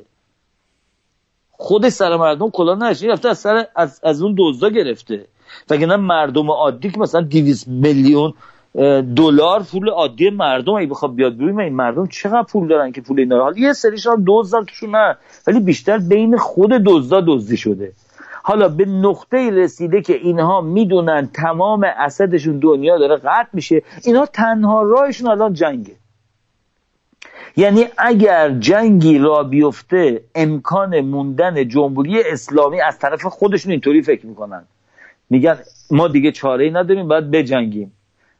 و چون تمام کشورهایی که به این نقطه رسیده بودن در اثر جنگ و مخصوصا جنگ عراق به اینا نشون داد گفت وای، و اینا اگه عراق جنگ نشده بود که جمهوری اسلامی نمیتونست بمونه، که تمام موندنش به خاطر جنگ عراق بود.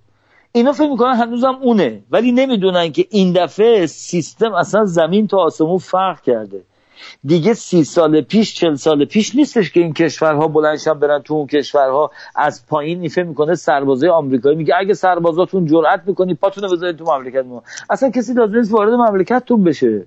اون عراق یه کشور در دشت خالی، بدبخت بیچاره مردمش چه فقری بودن، اینا با تراک را افتادن رفتن توش. ایرانی که اونطوری نمیان که. ایران تمام پایگاهاشو همه جا رو میزنن، با درون هم میزنن، تازه آدم هم نمیزنن.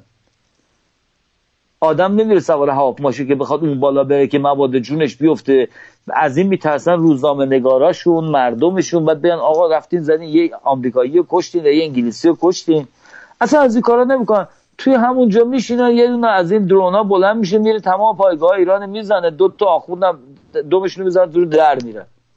حالا پس بعد نگاه کنید ببینید به این آسونی میتونن این حکومت بندازن، چرا نمیندازن؟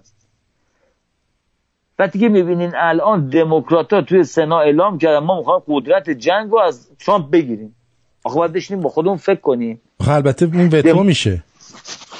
نه نشد. وتو نکرده؟ نه فعلا نه. حالا ممکنه چون که اگه 2/3 رأی نیاره که 2/3 نیاورده، رئیس جمهور میتونه خودش وتو کنه، چون باید رئیس جمهور امضا کنه اونو. آره ولی ببینید حالا بشه نشش کاری ندارم، ولی خب این مهمه که میگه نکنه. آره میگه نکنه. آخه چرا؟ بعد بشیم نگاه کنیم ببینیم دموکراته، اون اوباما، اون هیلاری کلینتون، اینا برنامه‌شون چی بوده. ببینیم ما اگر تا اینو نفهمیم نمیتونیم از دست این جمهوری اسلامی راحت بشیم.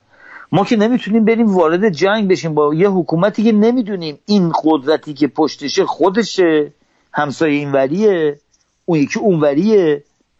ما فردا یک عده الان از این هموطنان ما هستن بلند میشن مثلا میرن توی فرانسه، برن پدوی دولت فرانسه میگن آقا میشه لطف کنی به ما کمک کنی ما اینا رو بندازیم، شما چرا با اینا طرفداری؟ نمیدونه بابا این مال خودشه.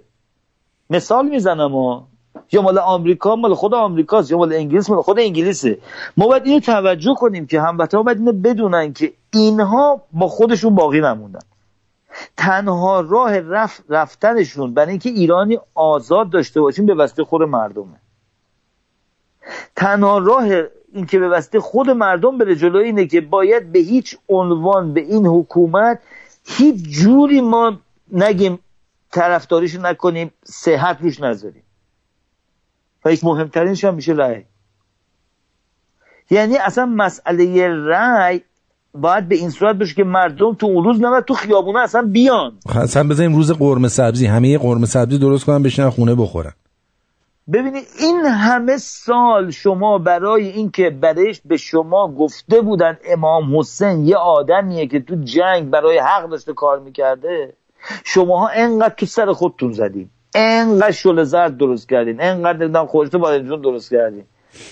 عزیزان من برای توجه تمام این بچه‌هایی که در سطح کشور ما کشته شدن، مردا و زنایی که کشته شدن، روز انتخابات نیومدن شده تو خیابونا، یعنی دارین سوگواری میکنین، ناراحت اونا هستین. و برای آیندهتون، آینده خودتون، بچه‌تون، عزیزان من رفتین دیدین خبری نشد. یک نفر از شماها نباید بره. بعد اونجاست که معلوم میشه کی به کیه، معلوم میشه کجا هستن. آخه نمیشه که ببینید یه سری هستن رو ترسشون. من یه دونه ویدیو دیدم، یه دونه از این هنرپیشه‌های ایران، یه پسر است اسمش نمیدونم چیه، من اصلا اینا رو نمی‌شناسم، ولی یه پسر ایرانی بود و اومد و گفت من یه ویدیو کوتاه درست کردم که من نمیدونم این دینو خوشم اومده و نام بسم الله و از این چیزا، و بعد ویدیو عکساش انداخته بودن که نمیدونم تو اروپا با دخترای لختی و خودش هم لختی و از این کارا می‌کرده. که بعد گفتم بابا این طرف ترسوه، فقط دلیلش همینه. وگرنه این وقتی که رفته اونجا میره با دختر بیکینی دار بغلش کرده، پشت دادم ازش کرده، این که مسلمون نیستش که. این همونیه که من میگم تظاهر ایرانیه. در زمانی که اسلام به کشورها حمله میکرد و اینا رو میگرفت، 2 حالت برای اینا میذاشت. میگفت یا شماها باید مسلمون بشین یا باید جزیه بدین به من. هر جا وارد شد شروع کردن اینا پول گرفتن. چه پولایی میگرفت؟ واسه خیلی خوب بود. میان طرف ایران به خاطر همین اختلافاتی که وجود داشت، ایران میان ده به ده و شهر به شهر که میرن میگیرن، هم میگن آقا پولا اینا چی شد؟ گفتم ما هرج رسیم، اینا گفتم ما مسلمون میشیم، پول نمیدیم. یه مدتی گذشت گفتم بابا اینا رو اینطوری اولین اسلامیایی که بودن اسم ایرانی‌ها رو گذاشتن مرجعیان گذاشته بودن، یعنی متظاهران. ببخشید یکی از دوستان میگه من توی سیستم مالی الان توی استرالیا دارم کار میکنم، همین الان که شما در مورد صفرها صحبت کردید میگه من صفرها رو که زدم تا 99 تا صفر جا داره. تا 99 تا صفر جلوی اون جا داره؟ بله. خب این ها شما بذارین ببینین هی پشت سر هم یه دونه کشور که نیستش که مثلا این بعد ببینیم مال اون بانکه که میگه من اینقدر بودجه دارم، حالا من این مقاله‌ای که راجع به این پولا صحبت کرده رو براتون میفرستم که اونو دقیقاً بگم و من حتما اینو هم برای شما هم براتون میام همه رو میخونم دفعه دیگه که توضیح بدم، اگه جایش هم اشتباه کرده بودم بهتون خواهم گفت. ولی اینو حتما بهتون میگم که منظورش از این چی بوده. بله. که این پولی که در اونجا ریخته میشه وقتی که ما راجع به بیلیون صحبت میکنیم بعد تریلیون بشه، کشور مثل عربستان وجود داره، تمام خاورمیانه وجود داره، تمام ساوت آمریکا وجود داره، اینا همشون پولاشون میاد تو بانک‌های دولتی و این بانک‌ها چند تا بیشتر نیستن اسم برده بوده که میتونن یک همچین رقمایی رو تحمل کنن، جزو بزرگترین بانک‌ها بودن. حالا بهتون میگم. ولی حالا من یه سوال اینجا الان برام پیش میاد. بله؟ من الان یه سوال برام پیش میاد این صحبتایی که شما کردین. سوال من اینه که حالا ما دیدیم که اینا میان و توی کشورهای مثل کشور ما، کشور خاورمیانه، این اسلام تندرو رو میارن، درست؟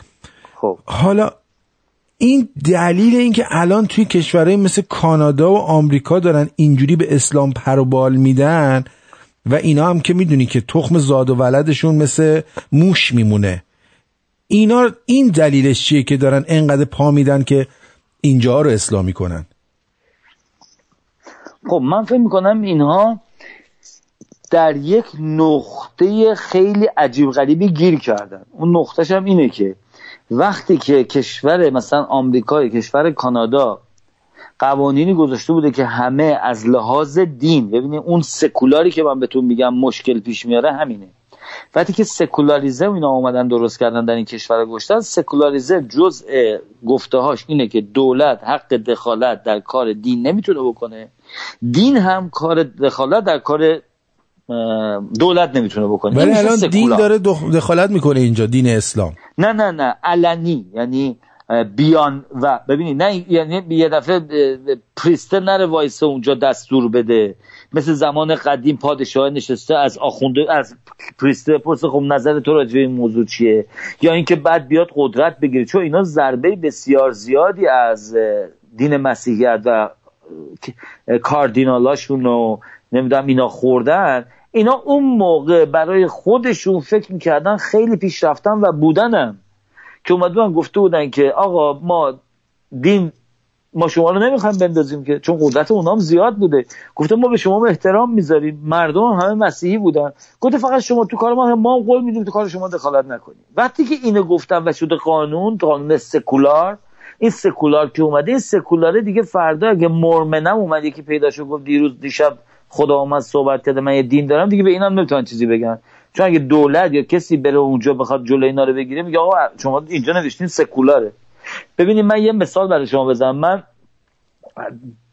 20 سال پیش یه بار داشتم رانندگی میکردم، مشروب خورده بودم. خب منو پلیس نگه داشت، گفت مشروب خوردی؟ گفتم نه. گفت پلیس راه برو. آقا من مشروب خوردم دیگه. گفت آقا من بعد تو رو بردم اداره پلیس. گفتم باش دیگه چیکار کنید دیگه؟ تو راه بهش گفتم آقا نکن و معذرت میخوام. نه خیر، ما رو بردن اونجا و برای ما دادگاه گذاشتن. رفتیم دادگاه، یه وکیلم گرفتیم و بالاخره رفت اونجا گفت آقا نمیدونم تون رفتنش رو دراپ میکنیم، اینش هم دراپ میکنیم، دفعه اولشه 4-5 هزار دلار بعد پول بده، 6 ماه هم باید کلاس، هر هفته بره کلاس درانک درایوینگ. این قانون ویرجینیا بود. به غیر از این گفت حق رانندگی نداری برای 1 سال. من پیشم وکیلم گفتم آقا این میگه حق رانندگی نداری یعنی چی؟ گفت نه میگه نداری. گفتم آقا شاید من زندگیم از این میگذره. وکیل گفت نه، تنها راهی که میتونی یا برای کارت میتونی، برای دینت هم میتونی. من یه دفعه پیش خودم گفتم این چی داره میگه؟ گفتم کار اینجوری گفت برای ای کارت باشه الان برات وکیل میگه من بهش میگم یکم برای دینت. رفتم اونجا رئیس دادگاه اینا رو خوند و گفت خیلی خوب این ورقه رو پر کنی. گفت کارت چیه؟ من نوشتم مثلا کارم ننوشتم برای خودم کار میکنم، نوشتم توی کتاب کامپیوتری کار میکنم. گفت این چیه؟ گفتم اینطوریه. گفت بعد گفت دین داری؟ من دیدم نمیشه. گفتم آره من دین دارم. گفت دین چیه؟ گفتم شوتوکان، این کاراته که تمرین میکردی اون موقع. بعد گفت این چه جوریه؟ گفتم حالا بعد یارو من گفت خب شما چیکار میکنید؟ کارت چجوریه؟ گفتم من کارم معلوم نیستش که یکی به من زنگ میزنه میگه الان بلند، چون من می‌خواستم شبم رانندگی کنم دیدم این نمیشه که. گفتم آقا من شاید بتونم هر موقع به من زنگ بزنم میرن. گفت باشه، بعد یه ایمیلی درخواستی از کمپانیت بیاد آفیشیال، از اون ایمیل بیاد برای تو، بعد که اومد تو میتونی بری بیرون. ما هم دیدیم خب این یه راهشه، خودم که رئیس کمپانی به خودم یه ایمیل میدم و میرم. این حل شد. گفتم ها دومیش نیست. گفتم ها ویکند و اینا اینور اونور. گفت دین چجوریه؟ گفتم دینم اینطوریه که من باید در مدت روز به من وحی میشه I hear things in my religion I have to go in nature and pray. گفت چقدر باید پری کنی؟ گفتم بستگی داره، بعضی موقع 10 دقیقه خواستم برم پارک بگردم دیدم نمیشه، بعضی موقع 2-3 ساعت. شما باورت نمیشه من این ورقه رو هنوز دارم. اینا به من گفتن تو میتونی بری برای ریلیژنت، ولی هر جا بخوای میتونی بری. هیچ جوری جلوی من نمیتونستم بگیرن. من دیگه راحت رانندگی میکردم. یه باکی 2 بارم که تون رفتم و پلیس من دیگه گفت تصدیق گفتم اینا این گفته برای کجا میری؟ گفتم دارم میرم اینجا دعا کنم تو پارک. من ول کرده بودم. حالا این مسلمونه آخه اینا استاد خرابکاری هم هستن دیگه، تعلیم هم دیدن از دست خود اینا، اومدن بهشون یاد دادن، وارد اینجا شدن، شروع کردن از این سیستم دارن استفاده میکنن، پدر این کشورها رو در آوردن. اینا هم بهشون پا میدن. یا باید قانون کلیشون رو عوض کنن یا اینکه باید بگن خب دیگه چیکار کنن دیگه، دارن با اینا بسازن. اینا باید جنگشون رو یه مدل دیگه کنن. خب آخه مثلا الان مثلا همین جاستین ترودو میاد سر هواپیمایی که چیز شده سقوط کرده وای میسته نمیدونم پول میده به اینا فلان میکنه، بعد هفته پیش میاد تا کمر تا زانو دلا میشه واسه ظریف. آخه این یعنی چی؟ من این ببینید این اصلا سود داره حتما براشون. ببینید من آمریکا رو کانادا رو نمیدونم، تنها چیزی که میتونم فکر کنم برای کانادا اومدن گفتن بسیار ضعیفه. کانادا رو اومدن گفتن که اگر شما دین اسلام رو بخواید بهش بی احترامی کنید شما اصلا جز شهروند کانادایی محسوب نمیشید. جالبه. و برای اینکه یک عالمه اینا پول آوردن. شما میدونید اقتصاد کانادا، شما مثلا شما نگاه کنید الان فردا یه عده میخوام با چینیا بعد بشن، خب حالا به هر دلیلی، بابا تمام اون ساختمونایی که تو تورنتو وجود داره همش چینی خریده. خب نمیتونن.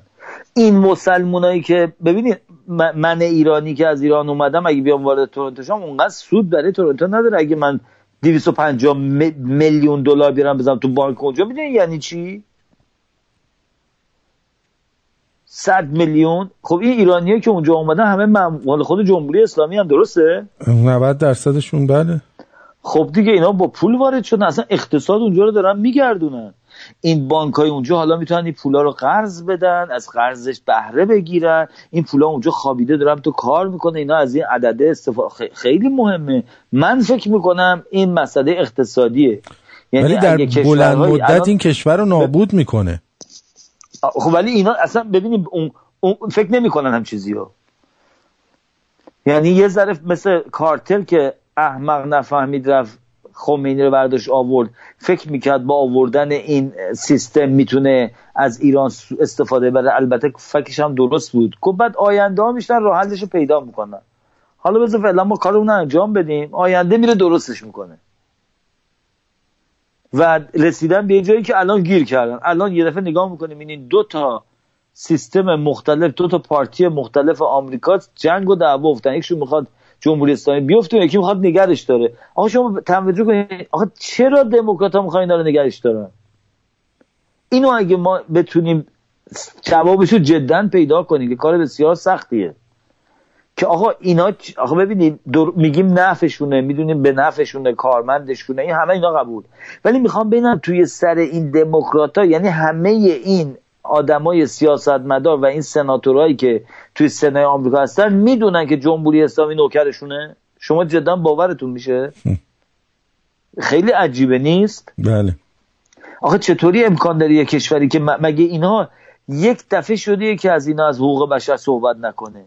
یه نفر مگه شده از این سناتورای آمریکا از خوبی حرف نزنه، از بهتر بودن؟ ولی در مورد ایران دموکرات‌ها اصلا حرف نمیزنند که حقوق بشر و اینا.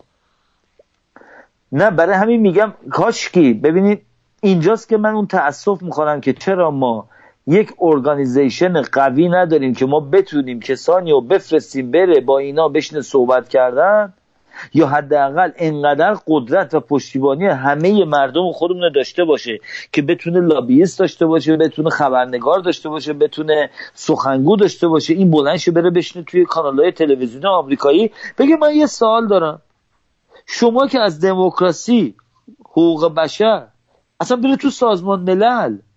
شما توجه کنید سازمان ملل میگه ما اومدیم برای حقوق کشورها، حقوق بشر، آزادی، تساوی زن و مرد، این اونجا آوردیم اونجا گذاشتیم، ما این هیچ غلطی نمیکنه. واخه چه جوری سازمان ملل همچین چیزی رو میذاره؟ بعد همچین کشور که تمام اینا رو نفی میکنه حتی اجازه داره اونجا سخنرانی کنه. خب همینو میگم چرا ما نداریم کسی که بره از اینا یه همچین سوالی بکنه علنی، نه این که بره بشینه مثلا با یکی از نماینده‌هاش یا رئیس سازمان ملل خب یه مزخرفی بهش میگه. به نظر من این سازمان دوله تا سازمان ملل. نه این سازمان ملل یعنی این که درست مثل اینه که شما یه کار خلافی کردین، اینا میان توصیهش میکنن، یعنی اونایی که بدبخت و بیچاره هستن هر چیشون میشه میرن به سازمان ملل شکایت کنن، سازمان ملل اینجا میگه بله ما اینها رو دیگه به نظر نه ابراز نگرانی خوب بلده بکنه. آره ما بسیار خوب متاسفیم، راست میگین این آدم بدیه، ولی فردا اون آدم بده میاد اونجا جزء نمایندگان سازمان ملل برای حقوق بشر تصمیم میگیره. آقا من نمیفهمم این چیه داستانش؟ اینم داستانش اینه که تمام کسانی که میخوان به حق برسن مثل ما مردم ایران، ما قدرت نداریم. اینا از همه جا قدرت رو قطع کردن، تمام قسمت‌های ما رو زدن. به غیر از این که خود ما هم حاضر نیستیم با هم دیگه کار کنیم به خاطر باورهای سیاسیمون که یارو مصدقیه و شاهیه و جمهوریه و کمونیسته همه میخوان سایه هم دیگه رو با تیر بزنن، هر کدومشون صحبت میکنه اون یکی اخص. من یه سوال دارم، این که مثلا میگه من مصدقیم، این دائم میخواد نفت ملی کنه؟ نه اون که میگه من مصدقیم یعنی یک سری آدم با برنامه ریزیشون این مسئله رو آوردن جلوی شاه گذاشتن و میخوان این بحث انقدر ادامه پیدا کنه. هم شاهی‌ها در اون گیر کردن، هم یه کسایی که مثلا تو اون سنای اون موقع بودن یه مقدار طرفدار مصدق بودن تو این گیر کردن، هم خود مسلمانای جمهوری اسلامی مامورای جمهوری اسلامی و طرفدارای جمهوری اسلامی از این موضوع استفاده میکنن تا بخواین حرف بزنین بگین آقا چه اینطوری شد، میگه آقا بابا شما طرفدار مصدق یا نیستی، موضوع رو عوض میکنه. شما رسانه‌های ایرانی نگاه کنین تمام صحبتاشون رسو به مصدق شاه نصفش. آقا من موندم آخه مثلا این آدم چیکار کرده؟ مثلا نهضتشون اینه که همه باید زیر پتو بخوابن؟ نه این برای اینکه اون جبهه ملی رو درست کرد. جبهه ملی جبهه‌ای بود که یک سری آدم‌ها، الان دیگه جبهه ملی اون جبهه نیست، جبهه یعنی یه تشکیل شده چند تا حزب، یه سری آدما با افکار مختلف اومدن در یه هدف که اینکه بیان تو ایران درستش کنن ایرانو، که چند میرفتن جلو. هنوز اونا وجود داره. همون جبهه ملی باعث شدش که ایران حکومت شاه از بین بره. 100% یکی از عواملش اون بود. یکیش مجاهدین بودن، یکیش کمونیستا بودن، یکیش نمیدونم افراد داخل خود حکومت پهلوی بودن، یه سری دانشجوی نفهم بودن، یه سری آدم‌های مأمور ترین شده بودن، یه سری برنامه‌ریزی بود. همه اینا رو دونه بدونه دست به دست هم درستش کردن تا رسونش به اینجا. چون بختیار که خودش جبهه ملی بود آخرین لحظه اومدن پشتشو خالی کردن، همون جبهه ملی. بله جبهه ملی. ببینید تاریخ ایران قبل از این مسائل، یعنی قبل از این که اصلا حزب‌های مثل حزب توده و اینا درست بشه، شما در ایران هیچ وقت حرکت‌های حزبی ندیده بودین. شما تو دوره قاجار یا قبل از صفویه یا یه از اون قطعا همچین چیزی تو دنیا حزب وجود نداشت که فرقه وجود داشت ولی حزب وجود نداشت. کشور ما وجود نداشت، همینا بودن دیگه. شما توده‌ها رو نگاه کنین، بیچاره کردن مملکت ما رو. اینا معنی حزب رو با اپوزیسیون عوضی گرفتن. آره اونا اپوزیسیون دیگه، اونا میخواد، نه اون ببینید آخه اپوزیسیون اصلا میخواد اپوز کنه، آره، ولی حزب میخواسته. ببینید کشورها باید حزب داشته باشن، ولی اینا حزبای ایران همه اپوزیسیونن. آره اپوزیسیونن، حزب نیستن. حزب یعنی با اصول اصلی روش یه حکومت موافقن ولی میخوان توش تغییرات ایجاد بکنن، توش میخوان با ایدئولوژی خودشون برن جلو. مثلا دموکرات‌ها الان میخوان مال خودشونو برن، ریپابلیکان‌ها میگن آقا هیچکی بحث این نمیکنه که آقا سیستم ورداریم بکنیم به سیستم امپراتوری. میدونین چی میگم؟ یا کمونیستی نمیاد بگه که حتی سندرس هم که صحبت میکنه میگه سوشیال بشه مثل کانادا. میدونی خیلی اشتباه کمونیستی و سوشالیستی با هم دیگه زمین تا آسمون فرق داره، ولی نه که یه جوری ربطش میدن به اون، نه که اون هم یه تعریف. نه واقعا یه حالت کمونیستی داره این کانادا، شما شک نکن. نه درست میگم، اینا سوسیالیستی کمونیستیه که یه ذره به قول معروف آب ریختن تو چی میگفتن قدیما، رنگ و لعابشو بیشتر کردن. آره یه ذره نش کردن، آب توش ریختن، گفتن نه لازم نیست اونطوری باشی. یه جوری هم کپیتالیست توش هست هم کمونیست توش هست، قاطیش کردن اومدن. هر کشوری هم یه جوری، هیچ کشوری مثل هم دیگه نی. ولی این مال ایران اینا اومدونن برای سرنگونی. دقیقا منم همینو میگم دیگه این اپوزیسیون، این حزب نیستش که. نه ولی خودشون حزب اسمشون میذاشتن دیگه. نه خب دیگه. ولی خب مثلا حزب توده، خب حزب توده بود ولی حزب توده نیومد به شاه بگه آقا این اشکالی که اینجا داری درست شه، یا بخوایم ما عقیده‌م اینه که برای مثلا رفاه مردم باید این کارو بکنی، یا لحاظ اقتصادی میخوایم کمکتون کنیم. اینطوری نبود. اینا اومده بودن اصلا بندازن سرنگون، این متنفر بودن. ببینید الان هم هنوز شما این توده یا نگاه میکنین قدیمی‌ها یا کمونیستان، اینا تنفر دارن از حکومت پادشاهی. یعنی ببینید تنفر با مخالفت فرق میکنه. یکی هستش که مثلا من کمونیست و دوست طرفدارش نیستم، به نظر من احمقانه ترین روش حکومتیه، اما نفرت ندارم ازش. رفتم راجبش هم خوندم، اگه یکم کمونیست من حرف بزنم باش حرف میزنم، همونطور که مصدقی هم بیاد حرف بزنم. من یکی از خیلی آشنای نزدیک من جز سران حزب توده است، ببخشید جبهه ملیه، خیلی هم مرد خوبی، حرف میزنیم باهاش مخالفم. اما این تنفری که اونها یعنی اون حزب توده‌ای‌ها و کمونیست‌ها و مجاهدین و بعضی اینا دارن با سلطنتی، با پادشاهی یا با پهلوی، نفرته.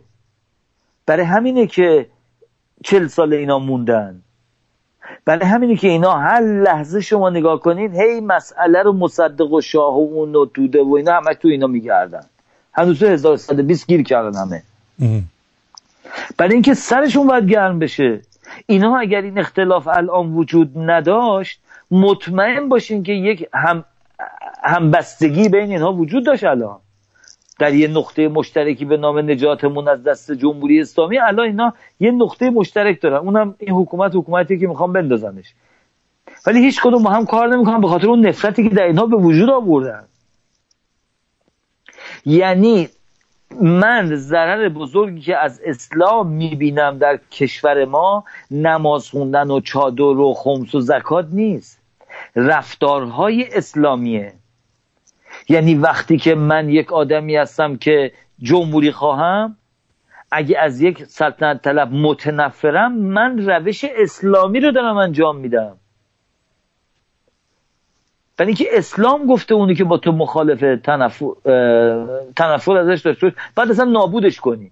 برای همینه که اشکال پیش میاد و روی ساده‌لویی و ندانم کاری هی روی اینم گسولین میپاشیم، هی گس میریزیم روی این آتیشه که اونا بنده یک کبریت کوچولو زدن، خود ما زیادش میکنیم. این جنگ و دعوای بین اینهایی که اون بون فوش میده اون بون فوش میده، آقا اون اگه مصدقی بی پدر مادر پدرت در میرن، تو اگه مجاهدی خاک تو سرت بکنن مادرت فلان بکنن، اینها داره کمک میکنه به جمهوری اسلامی. برای اینکه هیچ کدوم از اینا هیچ کارن الان. نه مجاهدش الان غلطی میتونه بکنه، نه شاهیش میتونه بکنه، نه جمهوریش میتونه بکنه، نه نمیدونم کمونیستش میتونه. هیچ کاری اینا همشون الکی بیرون نشستن. بریم تاریخ شوروی رو نگاه کنیم ببینیم وقتی که کمونیست‌ها اونجا قدرت گرفت تساراشون در رفتن 40-50 سال بعدش اینا توی اروپا توی رستوران‌ها و خونه‌ها میشستن فکر می‌کردن میخوام برگردن. الان هم همه این گروه‌ها ازشون اینطوریه. یه سریشون که مردن، یه سریشون تا 20 سال 15 سال دیگه میمیرن. نسل جوونی که میمونه تازه، مثلا من اون موقع جوونه بودم که منم دارم پیر شدم، ما میرسیم به یه سن دیگه 50 60 سال و 60 سالمون میشه، ما میرسیم اونجا که ما دیگه تأسف اینم به این میره. بعد اون موقع است که انداختن جمهوری اسلامی آسان‌تر میشه. یعنی ما در یک محیطی داریم زندگی میکنیم که تنفر بین این عقاید سیاسی انقدر زیاده که اصلا مورد به جمهوری اسلامی فراموش کردن. اصلا فراموش کردن. آخه اون پیرمردی که مثلا وزیر مملکت ما بوده، آدم بیشوریه، نمیفهمه که الان جنگ با جمهوری اسلامیه، نه از این مزخرف گفتن ها. یا اونی که مثلا جزء حزب نمیدونم ناسیونالیست ایران بوده، یا اون که جزء حزب نمیدونم مشروطه است، هنوز میشینه فکر میکنه میگه آقا من درست کردم، اینا اصلا سرشون نمیشه، میخوام سر به تنشون نشه، فکر کردیم من میرم با اون تو یه خط این مملکت ما رو بدبخت کرد. خب این آدم هیچ وقت نمیتونه دیگه نجات بده، برای اینکه احتیاج هم داره ها. یه ماشینی داریم که ترمزش خرابه، کلاجش خرابه، رنگش خرابه، تو دوستش هم خرابه. آقا این مملکت ما الان همه ایناش خرابه. من که نمیتونم همه کاراشو بکنم که. آقا تو چه پنچرگیری؟ تایر درست میکنی خوب؟ آقا تو سیاستمداری، تئوریسیانی، وکیلی، تو نمیدونم صحبت خوب میکنی، تو مقاله خوب می‌نویسی، آیا تو بودجه مالی داری؟ آقا اینها یه مجموعی از ما ایرانی‌ها هستیم، وقتی که هممون رو هم جمع بشیم این نیرو رو کاملا هممون داریم. ولی همه این آدمایی که الان هستن که همون که شما مثال زدین گفتیم بس مصدقی چرا اینطوریه، مصدقی یه احمقه. مصدقی وجود نداره. مصدقی یعنی چی؟ جمهوری خواه یعنی چی؟ دیوونن اینا میگن جمهوری خواهن. پادشاهی وجود نداره، پادشاهی انداختن تموم شد. اینا هیچی ندارن، سر اسمش دارن با هم دعوا میکنن. وقتی که اینها همه کنار هم نشستن و تونستن ایران نجات بدن، تازه اون موقع است که اینها میتونن برای روش سیاسی که دوست دارن در ایران تلاش کنن و مردم بکشن بیان اون طرف و بهشون حکومت. وگرنه این که فکر کنین از اینجا یه نفر میشه رئیس جمهور بلند میشه میره ایران، باز دوباره این دستوریه. پادشاه از اینجا بلند شه بره ایران، اینا میشه دستوری عزیز من. اینا یه کشور دیگه بهشته آورده گذاشتتش، فردا باز به اشکال برمیخوری. قربونت برن در ایران.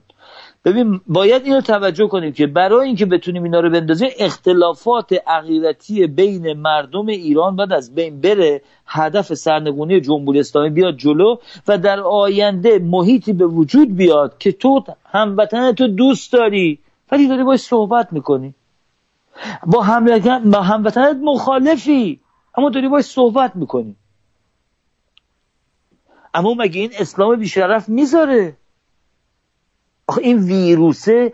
من یادمه یه دونه فیلم، من حتما همه دوستان دیدن از این فیلمایی که مثلا یه سنگیه از یه کره اومده قدرت داره خیلی زیاد و از این چیزا، تو این فیلمای تورمور و اینا بوده. درست. این سنگ بداست. خب هر کی نزدیکش میشه عصبانی میشه و داد میزنه و نمیدونم فوش خار مادر میده و چاقو میخواست اون یکی رو بکشه. دیدن تا اتاق همشون عصبانی شدن، فهمیدن این سنگ است. یکیشون گفت آقا این فلانه رو اینجا دورش کنی، این نزدیک شما باشه با هم میجنگی. اسلام عین همینه. اسلام تا وقتی که تو کشور ما با هم جنگ و دعوا دارن، همدیگر رو دوست ندارن. شما ببینید در پیام هایی که گذاشته میشه، یه دفعه ببینید یکی اونجا نوشته، یه ویدیویی نشون داده بچه‌ها، مثلا اون زیر مثلا راجع این عکس بد نوشته، حالا به نظر من عکس خوبه. یکی زیرش نوشته خب این که به نظر من خیلی بده که چرا اینطوری شده. یکی زیرش نوشته مادر فلان شده، تو میگی خوب بده. خب تو بنویس خوبه. تعداد تو ببر بالا. بعد که تعداد رفت بالا یارو نگاه میکنه میبینه فردا میشنه خودش خجالت میشه، میبینه این اکثر رو 20 نفر زدن خوبه، تو یکی فقط زدی بده. خب میفهمی که آقا نمیشه که همه اشتباه کردن، برو دیگه باشین دعا کن. ولی این که من اگر با یه چیزی که شما میگین مخالفم، فوش خار مادر رو بکشم بسو جنگ، حالا اونم که خوبه، بزن مردای سنگنده تلفن رو هم قطع و فوش خار مادر رو بعد برن پشت سرش جادو حرف بزن. این شده برنامه نجات ایران ما. حالا شما میگین مصدق کیه؟ هیچ. مصدق یه سری آدم احمق بیشعور نفهم نمیفهمن فکر میکنن مصدق یعنی چی. مصدق یه آدمی بوده، وزیر یه مملکت بوده، یه کاری هم کرده تو سرش هم خود وظیفش بوده. مگه مثلا وزیر مملکت بعد چیکار میکرده؟ خب باید میرفته نفت آزاد میکرده دیگه. مثلا چیکار باید میکرده؟ مثلا وزیر مملکت باید شهرسازی میکرده یا باغبونی میکرده؟ وزیر مملکت کارش همینه دیگه. مگه چه کاری داشته؟ شاه که اینه کرده، وزیر منظور آقا تو برو به کار اقتصادی مملکت برس ببین چیکار کنه. اونا رفته رستا آورده گفته، شاه هم اپرووش کرده، خیلی خوب تموم شد رفت. آقا اگه شاه اپروو نمیکرده که این مرتی که نمیتونه بره اینو ثابتش کنه وزارتش که. شاه کسو ببینید دو حالت بیشتر نداره که، یا شاه خود باید دستور آخر بده یا نباید بده. اگه این مصدقی ها میگن شاه دستور آخر نداده بوده، پس چطوری میگی شما این آدم دیکتاتوری بوده؟ عزت داده بوده وزیرش بدون اینکه از این عزت بگیره قانون نفتو ببنده. اگه شما اونطوری فکر میکنید پس این دیکتاتور نبوده. اما اگر شما میگید نه دیکتاتور بوده، پس این دستور داده به مصدق. اگه این دستور اگه قبول کرده بوده، آخرین کسی که پایین امضا کرده بوده و خبردار بوده، همینطوری که نبوده که. ببینید اینجاست که اینا یه ذره نمیشتن فکر کنن، اینها یه چیزای ساختگیه انداختن بین مردم جنگ را بندازن. بعد که جنگ را انداختن جمهوری اسلامی سر جاش مونده. شما هر کاری بکنین، کسانی که در سیاست در سال 57 بودن سر پادشاهی و جبهه ملی و نمیدونم حزب توده و مصدق و اینا با هم جنگ و دعوا دارن شب تا صبح. ولی نسل جدید دیگه نداره. یعنی کسی که الان 40 سالشه 45 سالشه دیگه هیچ تو ما ببینی باش بشینه بگی آقا مصدق با اونطوری کردن، میگه اصلا چه ربطی داره به الان ما. حالا یه چند تایی هم هستن خب حرف ندارن بزنن، میاد میشه راجع به حزب توده میشه صحبت میکنه. یا ببینی یارو توده یه نشسته، ما یکی هست چند تا هستن میاد میشن راجع به کمونیستی صحبت میکنن. احمقا کمونیست هم اونجور رب پی کارش، اینا هم که موندن دارن بدبخت بیچاره میشن. تو هنوز نشستی داری سری از قدیم داری میگی. 4 تا کتاب بدبخت بیچاره نوشته اومده یه سیستم کمونیستی گشته. این عقب افتاده بزرگ که شدن فقط همینا رو خوندن و همین شدن کمونیست. وگرنه کمونیست یعنی چی؟ کمونیست یعنی نابودی مملکت، عین اسلامه. تازه به نظر من کمونیستی از اسلام خیلی خطرناک‌تره. چرا؟ برای اینکه کمونیستی وقتی که میاد روی کار اصلا سیستمیه که از ریشه همه چی رو از بین میخواد ببره. اسلام فقط خلیت مردم خر میکنه. یعنی ببینید اسلام دروغگو کلاهبرداره، اون قاتل آدم کشه. ببینید چقدر فرق دارن با هم دیگه. کمونیستی از این بدتره. ولی نگاه کنید یه عده میان میشنم میگم. برای همینه که اگر به یک نقطه‌ای برسیم که برای مبارزه کردن با جمهوری اسلامی اولا اختلافات بین این باورهای الکی که تو سر ما کردن که شاه و مصدق و نمیدونم این و اون اینا رو گذاشتن، اینا رو بردارن. چون دیگه من فکر نکنم کسی جبهه ملی مثلا من فکر نمیدونم چند نفرن، من نمیدونم مصدقی مثلا گروه دارن مثلا چند نفرن، من نمیدونم حزب توده الان کسی اصلا طرفدار حزب توده هست، مثلا نمیدونم آیا حزب کمونیستی وجود داره که کسی رفته الان ایرانی در اینجا ثبت نام، به غیر از که ممکنه یه نفر پیر بوده اون زمان پیر شده حالا یه دونه درست کرده برای حزب کمونیست ایران مثلا من فکر می‌کنم گذاشته، مگه نه واقعا اون کردا فقط ممکنه باشن. درسته؟ بله. آره ما کس دیگه ای نداریم که الان تو خارج از کشور بگه من حزب کمونیست دارم مال ایرانه، مثلا ممکنه 5 نفر توش اسم نوشته باشن. آخه این حزبای ایرانی شما برین سرچ کنی میاد بیرون نصفش اسمش دروغیه، میزنی نه سایتش وجود داره نه ایمیل داره نه هیچ الکیه. بقیه‌اش هم تو 4 نفر 5 نفر بیشتر نیستن، دور هم جمع شده در رفتن چلوکه ها خورده بودن. خب این چلوکه ها خسته میکنه آدمو دیگه. بعدش رسیدن و زدودن به صحرای کربلا و حزب درست کردن. این اپوزیسیون بدبخت بیچاره ماست و میخوان مبارزه کنن. اما چه فرقی کرده؟ اگر اینها موفق میشدن هر کدوم از اینا، ایران ما هیچ فرقی ورزش نمیکنه، همین خالی که از میمونه. برای اینکه چه فرقی میکنه؟ ببینید، بذارید در آخر برنامه من اینطوری توضیح بدم. هر حکومتی که توش آزادی فکر نباشه، که این آزادی فکر، آزادی لباس پوشیدن هست، آزادی بیرون رفتن هست، آزادی تفریح کردن هست، آزادی هر نوع کاری میخوای بکنی هست، آزادی عشق ورزیدن هست، مهربونی هست. اگر اینها درش آزاد نباشه، من نمیگم حتما باشه، آزاد نباشه، این فرق نمیکنه چه حکومتی باشه.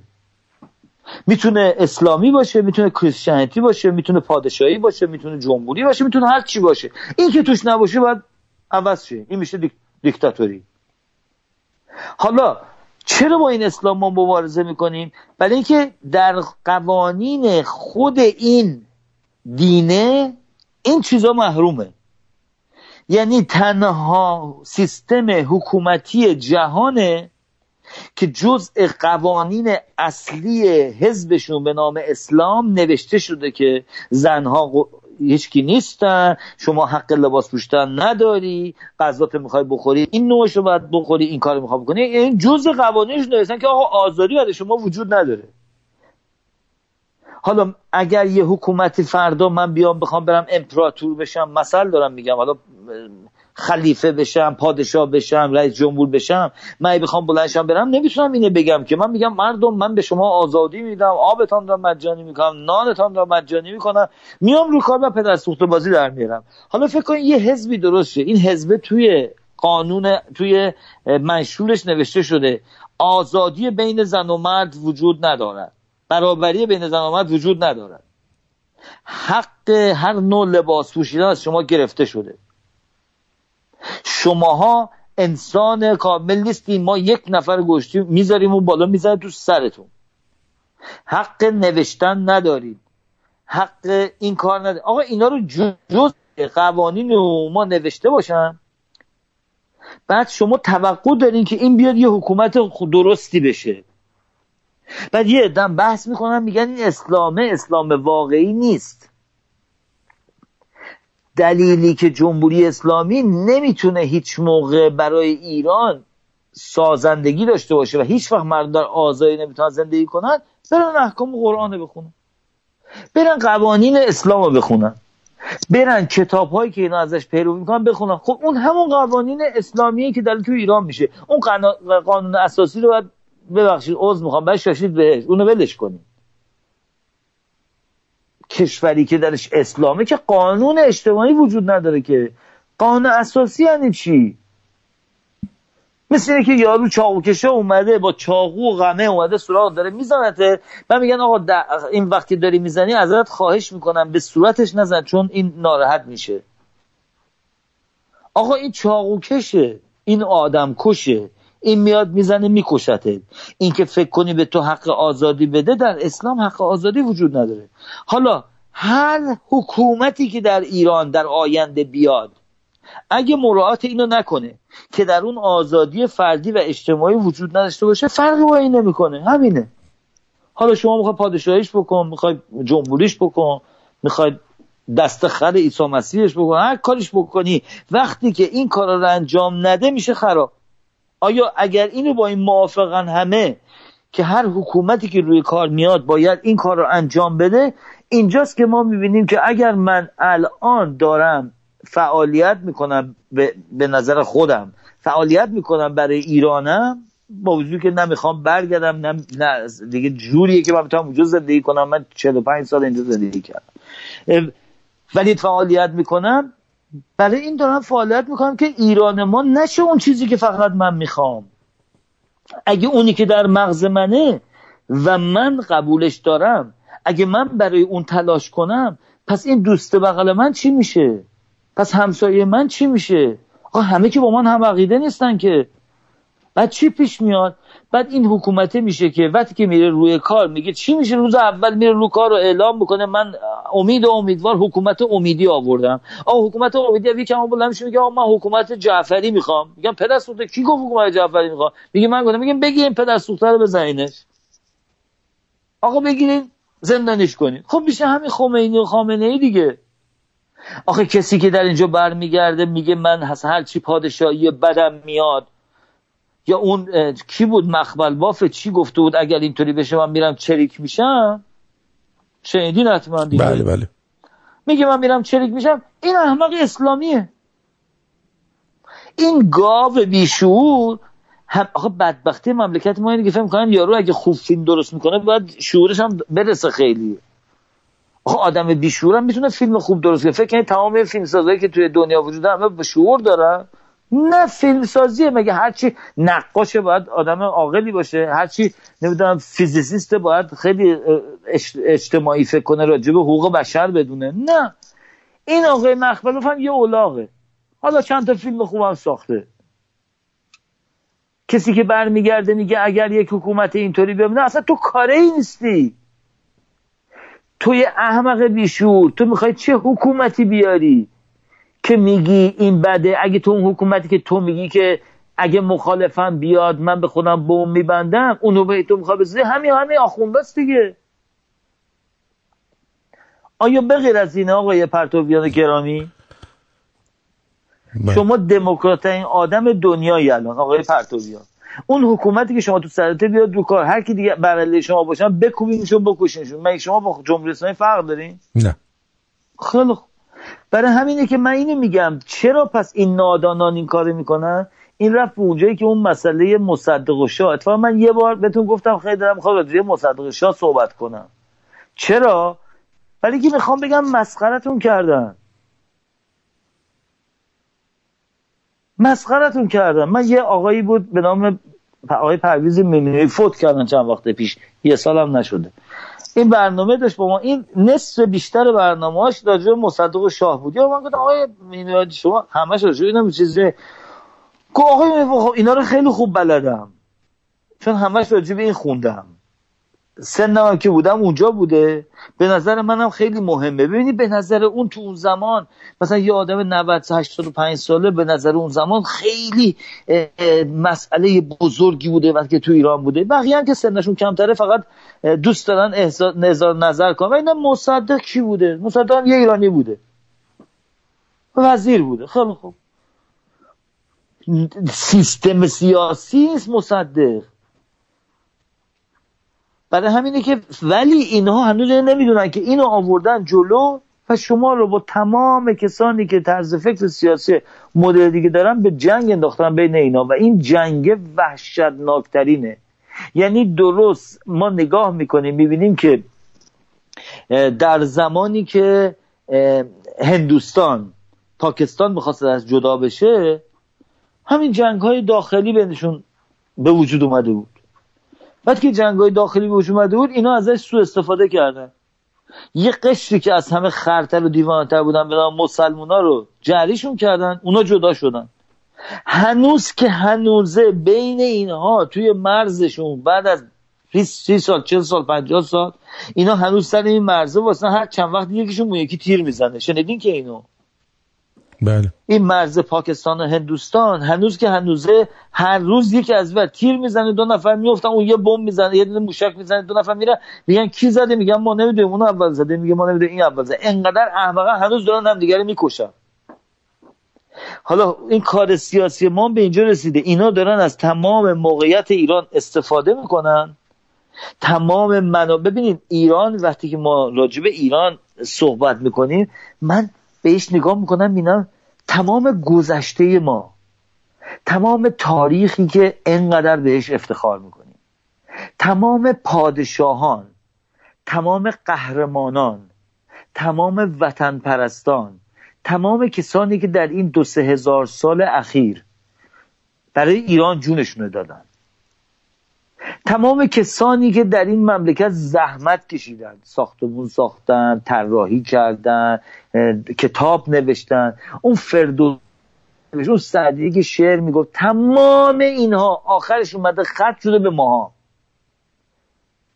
80 میلیون ایرانیان این سپرده اونها، اون ملکی که تو این تاریخ ایرانی ها همه اومدن اجداد ما بودن دادن دست ما. ببینیم ما چی دستمونه. ما دستمون جونه 60-70-80 میلیونیمون نیست.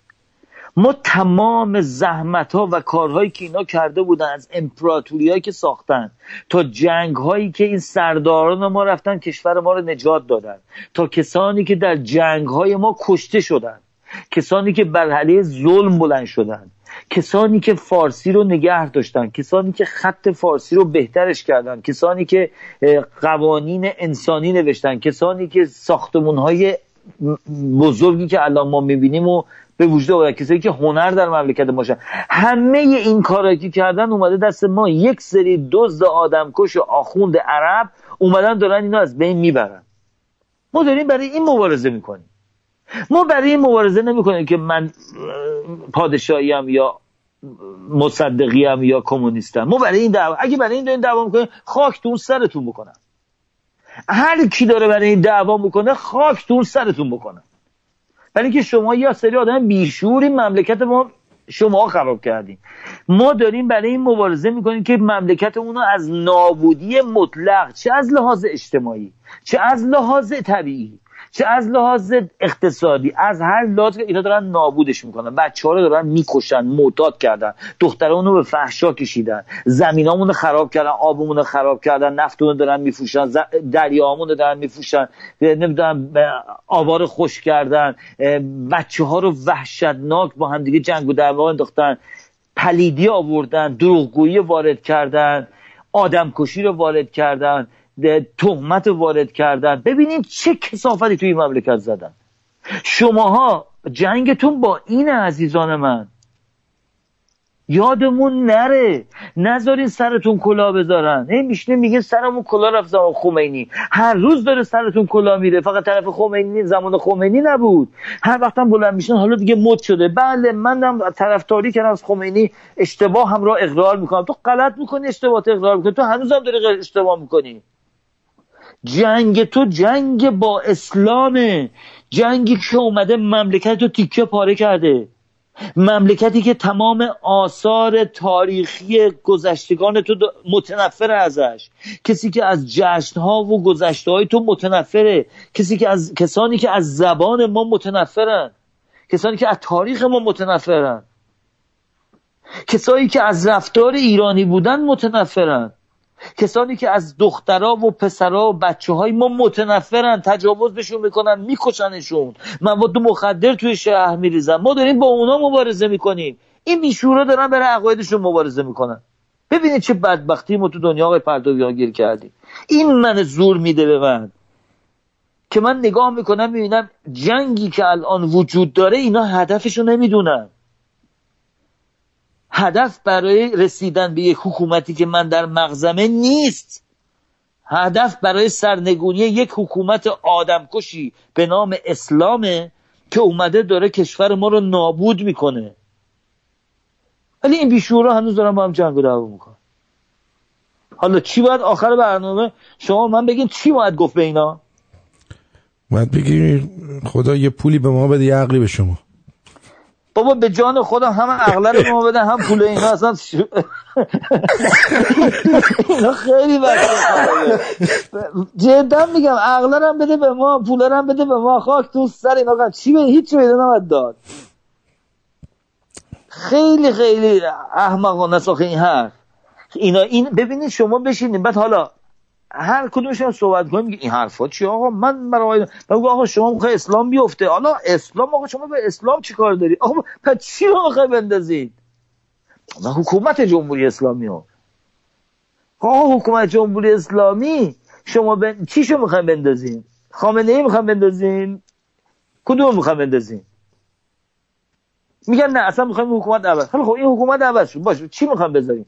میگی مثلا ما میخوایم حکومت. خب بعد با این مسلمانایی که تو این 40 سال بزرگ شدن، این آخوندا که الان تعدادشون 100 برابر شده و این رو مولتی $بیلیون هر کدوم پول دارن، اینا رو میخواید چیکار کنی؟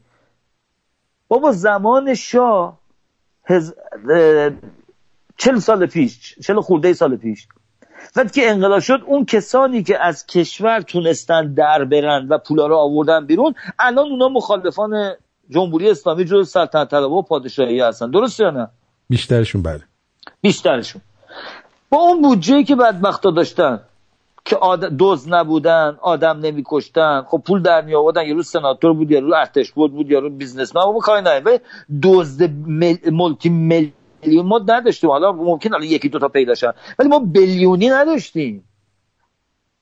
اینا وقتی که بیان بیرون، کسی سوال کرده این آقازاده ها، این خود این آدمه، منی که تو ایران الان دارم میچاپم مردم و سر مردم کلا میذارم، فردا حکومت عوض شه تو بیای روی کار میگی من فقط میخوام حکومت عوض شه، نمیخوام تمام سیستمشون رو به کثافت بکشیم، اینا رو همه رو نابود کنیم، اگه نخواین این کارو بکنی، این میاد بیرون با این سرمایه داره پدر به فکر کنین فقط همین دو تا تلویزیون و رادیو رو فکر کنین ما میتونیم درست کنیم. اینا میان بزرگترین کورپوریشن ها رو به علیه شما راه میندازن.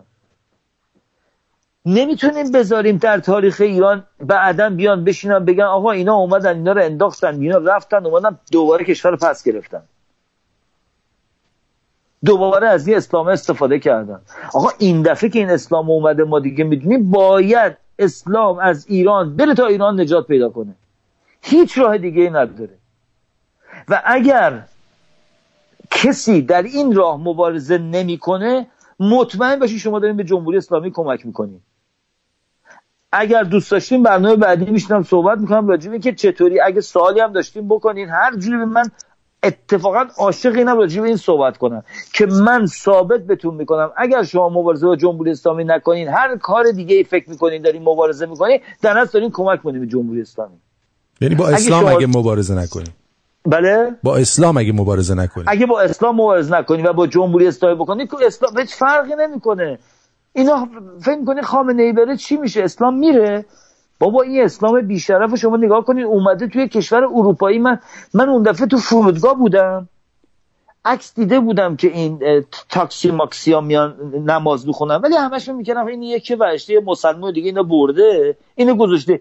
باورتون نمیشه تو این قسمتی که میرن 5 minutes تلفن ویدینگ فلان هست، دیدین یه اریا ساخته سل اریا، دادم اونجا وایسادم، هوام خوب، یارو اومد بود بغل ماشینش اینش انداخت توش نماز میخون. خب اینا داره زیاد میشه دیگه، اینا شروع میکنه زیاد شدن و اسلام ولکنی. ما بعد از که ما اصلا به دنیا کاری نداریم. اتفاقا من آرزو اینه سر این اروپایی‌ها و سر این آمریکایی‌ها این بلایی که سر ما آوردن سرشون بیاد تا بفهمن چه کثافتی 40 سال مردم ما چی کشیدن. فقط یک چیزی جالبه، یکی از دوستان نوشته، میگه یه دینی وجود داره که القاعده، داعش، بوکو حرام، جمهوری اسلامی، طالبان هیچ کدوم نتونستن اونو درست اجرا کنن. در واقع هیچ جای کره زمین به غیر از اون کسی که اینو نوشته این درست اجرا نشده و دلیلش سادگی و رحمانی بودن این دو دین عنوان میشه. کدوم دینو میگه؟ اسلامو دیگه. میگه هیچ کدومشون نتونستن درست اجراش کنن. دیده اینا میگن این اون دین نیست، دین اسلام این نیست، اینا درست اجرا نمیکنن. این دینو هیچ کدوم از اینا نتونستن اجرا کنن. چرا دیگه بابا؟ نه دیگه، منظورم اون درستی که اینا میگنه درست نداره اصلا. درست نداره، یه چه مزخرفه. مثل که محمد دانشمند بوده، علی هم اسستنش بوده. نه آخه دیدی مثلا میگه آقا یارو میگه آقا چرا تو هنوز به اسلام اعتقاد داری؟ میگه آخه اسلامی که اینا میگن این اسلام نیست، اسلام من اسلامه. میدونی چی میگه؟ یه بارش با یکی آمریکایی راجع به مسیحیت و جیزس صحبت کرد، گفت نه بابا جیزس میدوز. گفتم ببخشید ایشون از دانشگاه گریجویت شده بوده. من که حالا این تو بیابون بوده، ماهیگیر بوده دیگه. حالا محمد هم چوپون بوده دیگه. اصلا چه چیز درستی میتونه بگه؟ به جان خودم من بدون قول نه، این محمد امیدی خودچل بی سواده وسط فلان. محمد و علی اون چاوکش بوده، اون چوپون بوده. آخه با چوپون که حرف درست نمیتونه بزنه که. دقیقاً. چه یعنی سیستم زندگی آدم‌ها رو تا ابدیت یه چوپون نوشته، ای خاک بر اون سرمون بکنن. تا آخر عمرمون می‌خوام به حرف این چوپونه گوش بدیم. آخه یه عده بعد بشنم با خودشون فکر کنن.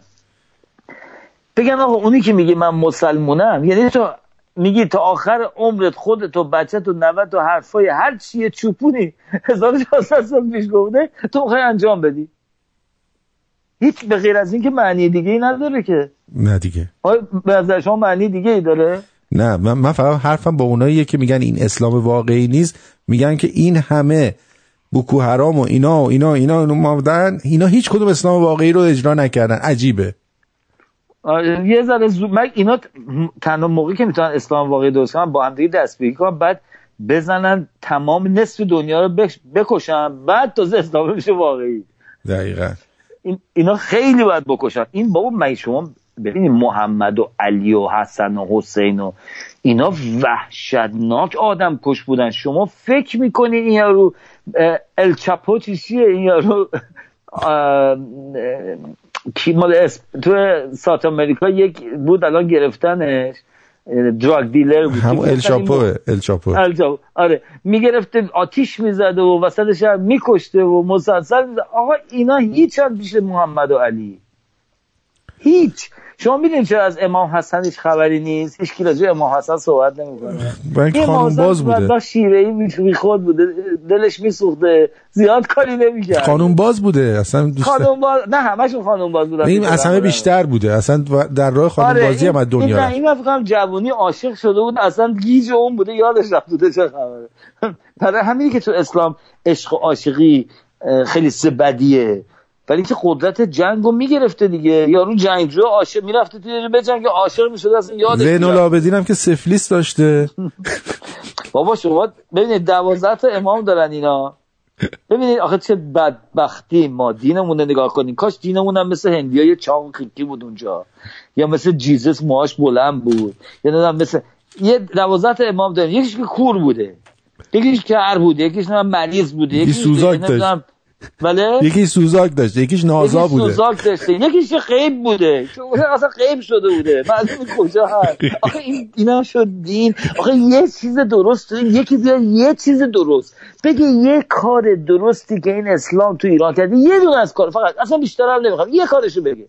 آخه چیکار کرد؟ یه کاری که به نفع بشریت بوده. چی بوده؟ به نفع بشریت بوده. هیچ به نفع اصلا این ضد بشریه. حالا بعد این دینم که داریم اقلا ببینید، من باورتون نمیشه، من آرزوم این بود که یه موقع که اگه ایران درست شد مردم نظر عاقل‌تر شدن ولی گفتن ما دین میخوایم، بریم بگیم بابا خیلی خوب دین میخواین باشه، این نگه میداریم، بیاین اماماتون رو یه ذره تمیزترش کنیم. بابا این مثلا این که میگین که یارو مثلا چیه امام چی زینالدین بیمار، نگین تو آینده یادشون میره، بگین خوشحال. میگم مثلا این یکی میگن مثلا قرتی بگید، زین العابدین قرتی، مثلا قرتی بوده، به قرفرش خوشتیب قد بلند، مثلا پیامبر دوم جعفر حسن قد بلند، مثلا حسن فلانه، مثلا چشکنده، مثلا یه دیدم مثلا خوشگلش بکنی، مثلا آدم حسابی فلان، مثلا موسی کاظم کراواتی کر و کچل و کور و شل و فلج و زندانی. آخه بابا چون خجالت داره این دینه. بابا اگرم جدا احتیاجه آینده ایران باید بگیم آقا براتون میسازیم، قول بهتون میدیم، براتون چی میخواین از دین؟ میگه مثلا پیغمبر میخوایم، خیلی پیغمبر چی ریختی میخواین؟ آمار میگیریم. آره خب حالا که مزخرفاته، خب حداقل یه چیز خوب نیست با کلاس براتون درست کنیم حداقل. آره ببینید زیاد گیر نده بهتون، حداقل اکثریت از اون راضی ان. مثلا من اگه میخواستم برم مثلا جیزس رو میگفتم، از این که مثلا به صلیب کشیدنش خوشم نمیاد، مثلا میگفتم اینو مثلا دود شد، دودش کردن فقط بچه‌ها ناراحت نشن. آقا ببینید شما نگاه کنید ببینید دنیا رو ببینید به کجا رسیدیم. 1 بیلیون خورده از آدم‌ها مسیحیت قبول دارن، یه گردنشون یه لوگو میندازن به نام صلیب که این صلیب مثل حلقه داره، اگه چیز دار زدن اینا حلقه دار، حالت قتاله پیامبرشون رو میندازن گردنشون. چیو؟ حالت قتاله رو میندازن گردنشون. اونی که زده کشته پیغمبرشون میگن بابا جو این که بده که عجب بدبختی گیر کرده، چقدر شما خرین. خدا اینه مثلا به نظر من چون میگن که جیزس چیز بوده، نجار بوده، مثلا یه چکش بذارن قشنگتر یاد جیزس آدم بیفته. بابا اصلا گل بذارین، آره. حالا از اون بهتر اینه، مگه نمیگن دموکراسی رأی بگیریم که آقا لوگوی کریستیانیتی چی بذاریم؟ بذاریم دیزاینرها بیان، مردم بیان رأی بدن. حالا تو ایرانم مردم ما مگه آزادی نمیخوان؟ خب ما بیان رأی بدیم، ما یه دین براتون درست میکنیم هر مدلی که میخواین، چند تا امام داشته باشه، بعد چه کارهایی کرده براتون میسازیم، بعد تولداشون هم یه جوری میندازیم که آخر هفته بشه، یه 2 روز پشت هم تعطیل بشه، وسط هفته تعطیل نشه. آره اصلا تعطیلات بهتون میدیم، بعد نمیدونم بعد تولدش و ختم سرونش و نمیدونم فلانش همه رو براتون جشن میگیریم. عالیه.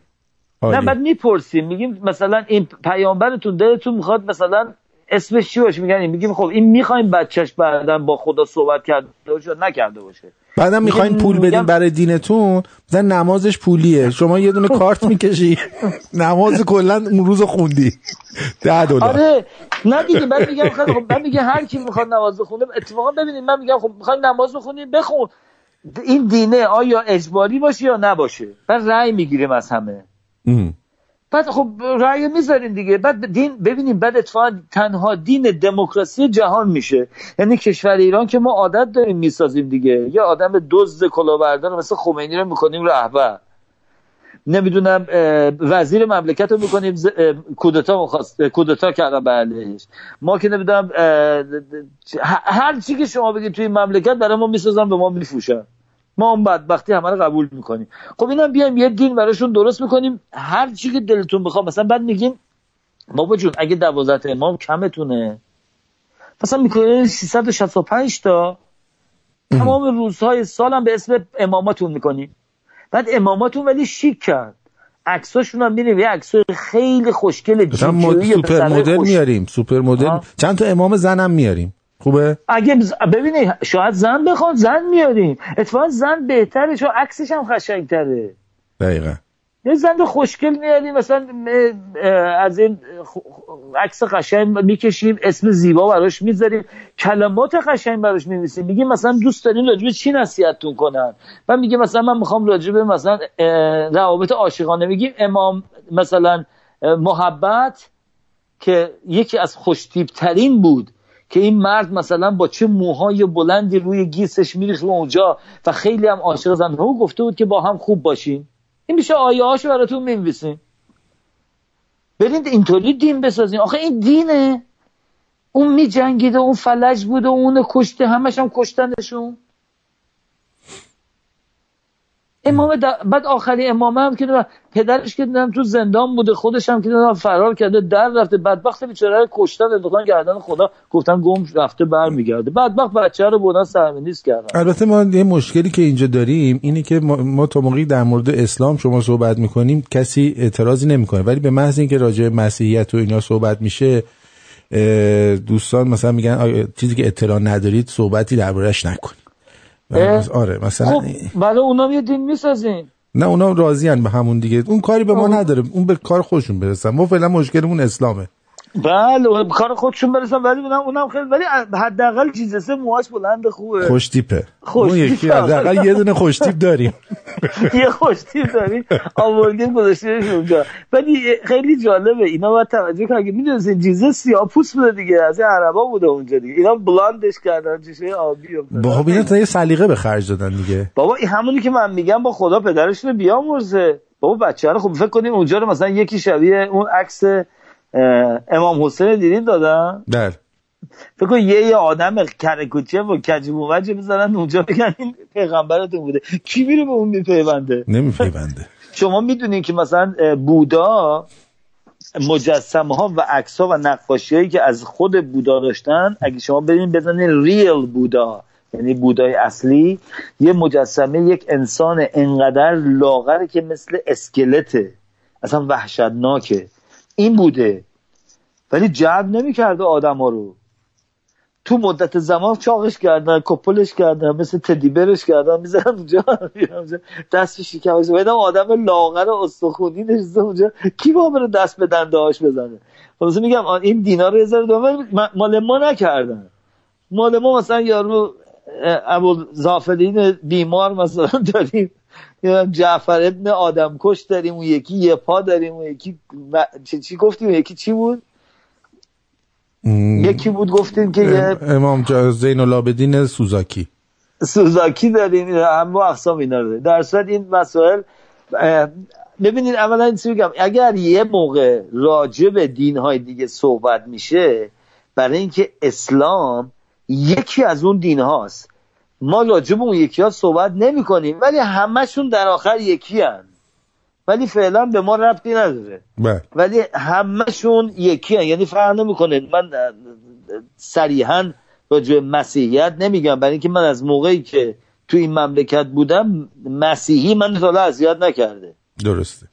مسیحی هم تا حالا به من نگفته بالا شد، به غیر از مهربونی من خودم یکی ندیدم ازش، قبول ندارم به عنوان اینکه از طرف خدا اومده، بچه خدا. ولی حداقل تا حالا به منی که از یک کشور اسلامی اومدم اینجا و خارجی بودم، من تا امروز هیچ چی ندیدم به غیر از اینکه حتی میرین وارد کلیساش میشین چقدر احترام بهتون میذارن. دقیقاً. من به غیر از این ندیدم. برای همین ولی برای اینکه به نقطه‌ای برسیم که بتونیم ماهیت اسلام رو روشن کنیم، باید اول اون باورش که به نام اون الله هست اون بالا رو بزنیم، و چون اینها به نام همشون یک بت پرستی هست در اصل، باید اونم گفته بشه. ناراحت نشین، اون به اونا بگین اب نداره، ما داریم بیشتر به اونا میزنیم، شما یه ذره تحمل کنید. بله، یه هدف اصلی چیز دیگه است، شما ناراحت نشین. بله، ما هدف جای دیگه داریم میزنیم. بعضی موقع به شما میگیم اینا به عنوان ایران هم که شده تحملش کنید تا ما بتونیم به نتیجه‌ای که دلمون میخواد برسیم. خیلی هم خوب. قربونتون من یک دنیا سپاس. من تازه یادم افتاد 10 دقیقه میشه که بیشتر صحبت کردیم، لطف کردیم. خواهش میکنم، خیلی هم عالی بود. دوباره دوشنبه ها برنامه است و آرزو میکنم که تمام کسانی که این برنامه رو گوش میدن حرفایی که من میزنم و اگر جایش اشکال میبینن حتما من خبر بدن. مثل اون دوستی گفتن عبادت میکنن اونها و ما پرستش میکنیم که بسیار شما میخواین فیسبوکتون رو بدین که اگر مثلا کسی مشکلی داره اینا بیاد به شما پیام بده، همونجا صحبت بکنید. من فیسبوک همون امید و امیدوار هست، ولی اگر توییتر یا تلگرام برن امید و امیدوار USA، یعنی امید و امیدوار رو گرفته بودن، یه امید و امیدوار USA تای اون هست.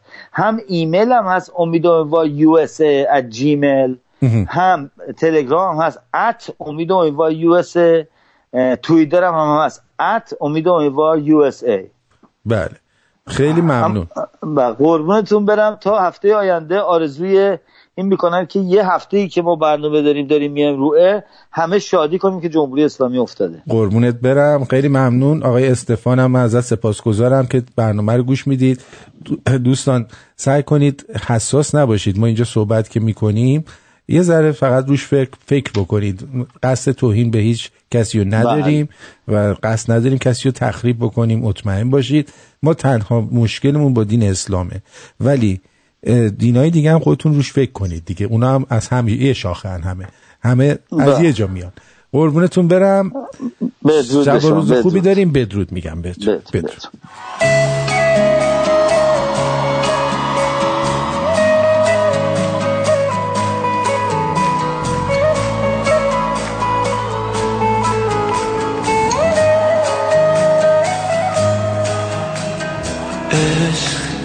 بس دلو بهت دادم، با پای خودم به دامت افتادم، دیگه چی میخوای از جونه ی آدم؟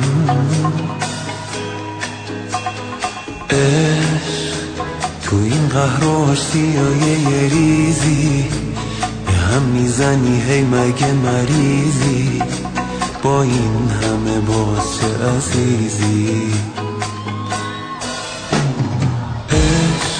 بوسه‌ای وسط پیشونی، یه زخمی که تو همیشه میمونی، به جون خودت درد بی درمونی.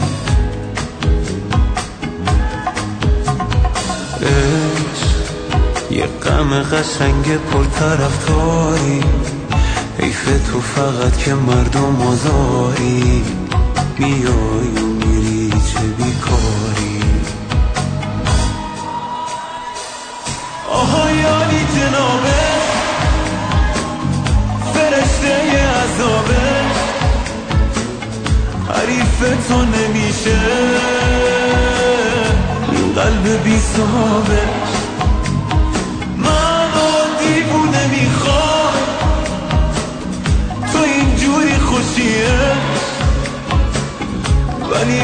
بازم دمت گرم، چه زیبا میکشیه.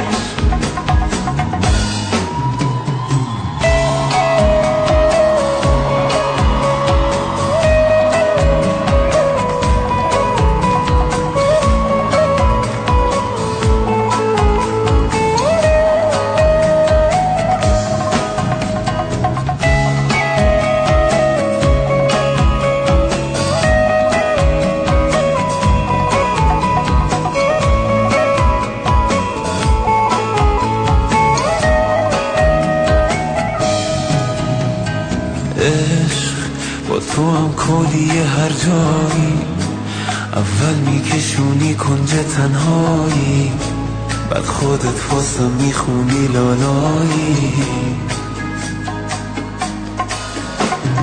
عشق با یه آهنگ توی گشت شبونه، گاهی حتی با یه عطر زنونه، پیدات میشه با هر بهونه. آهایانی جنابه، فرشته عذابه،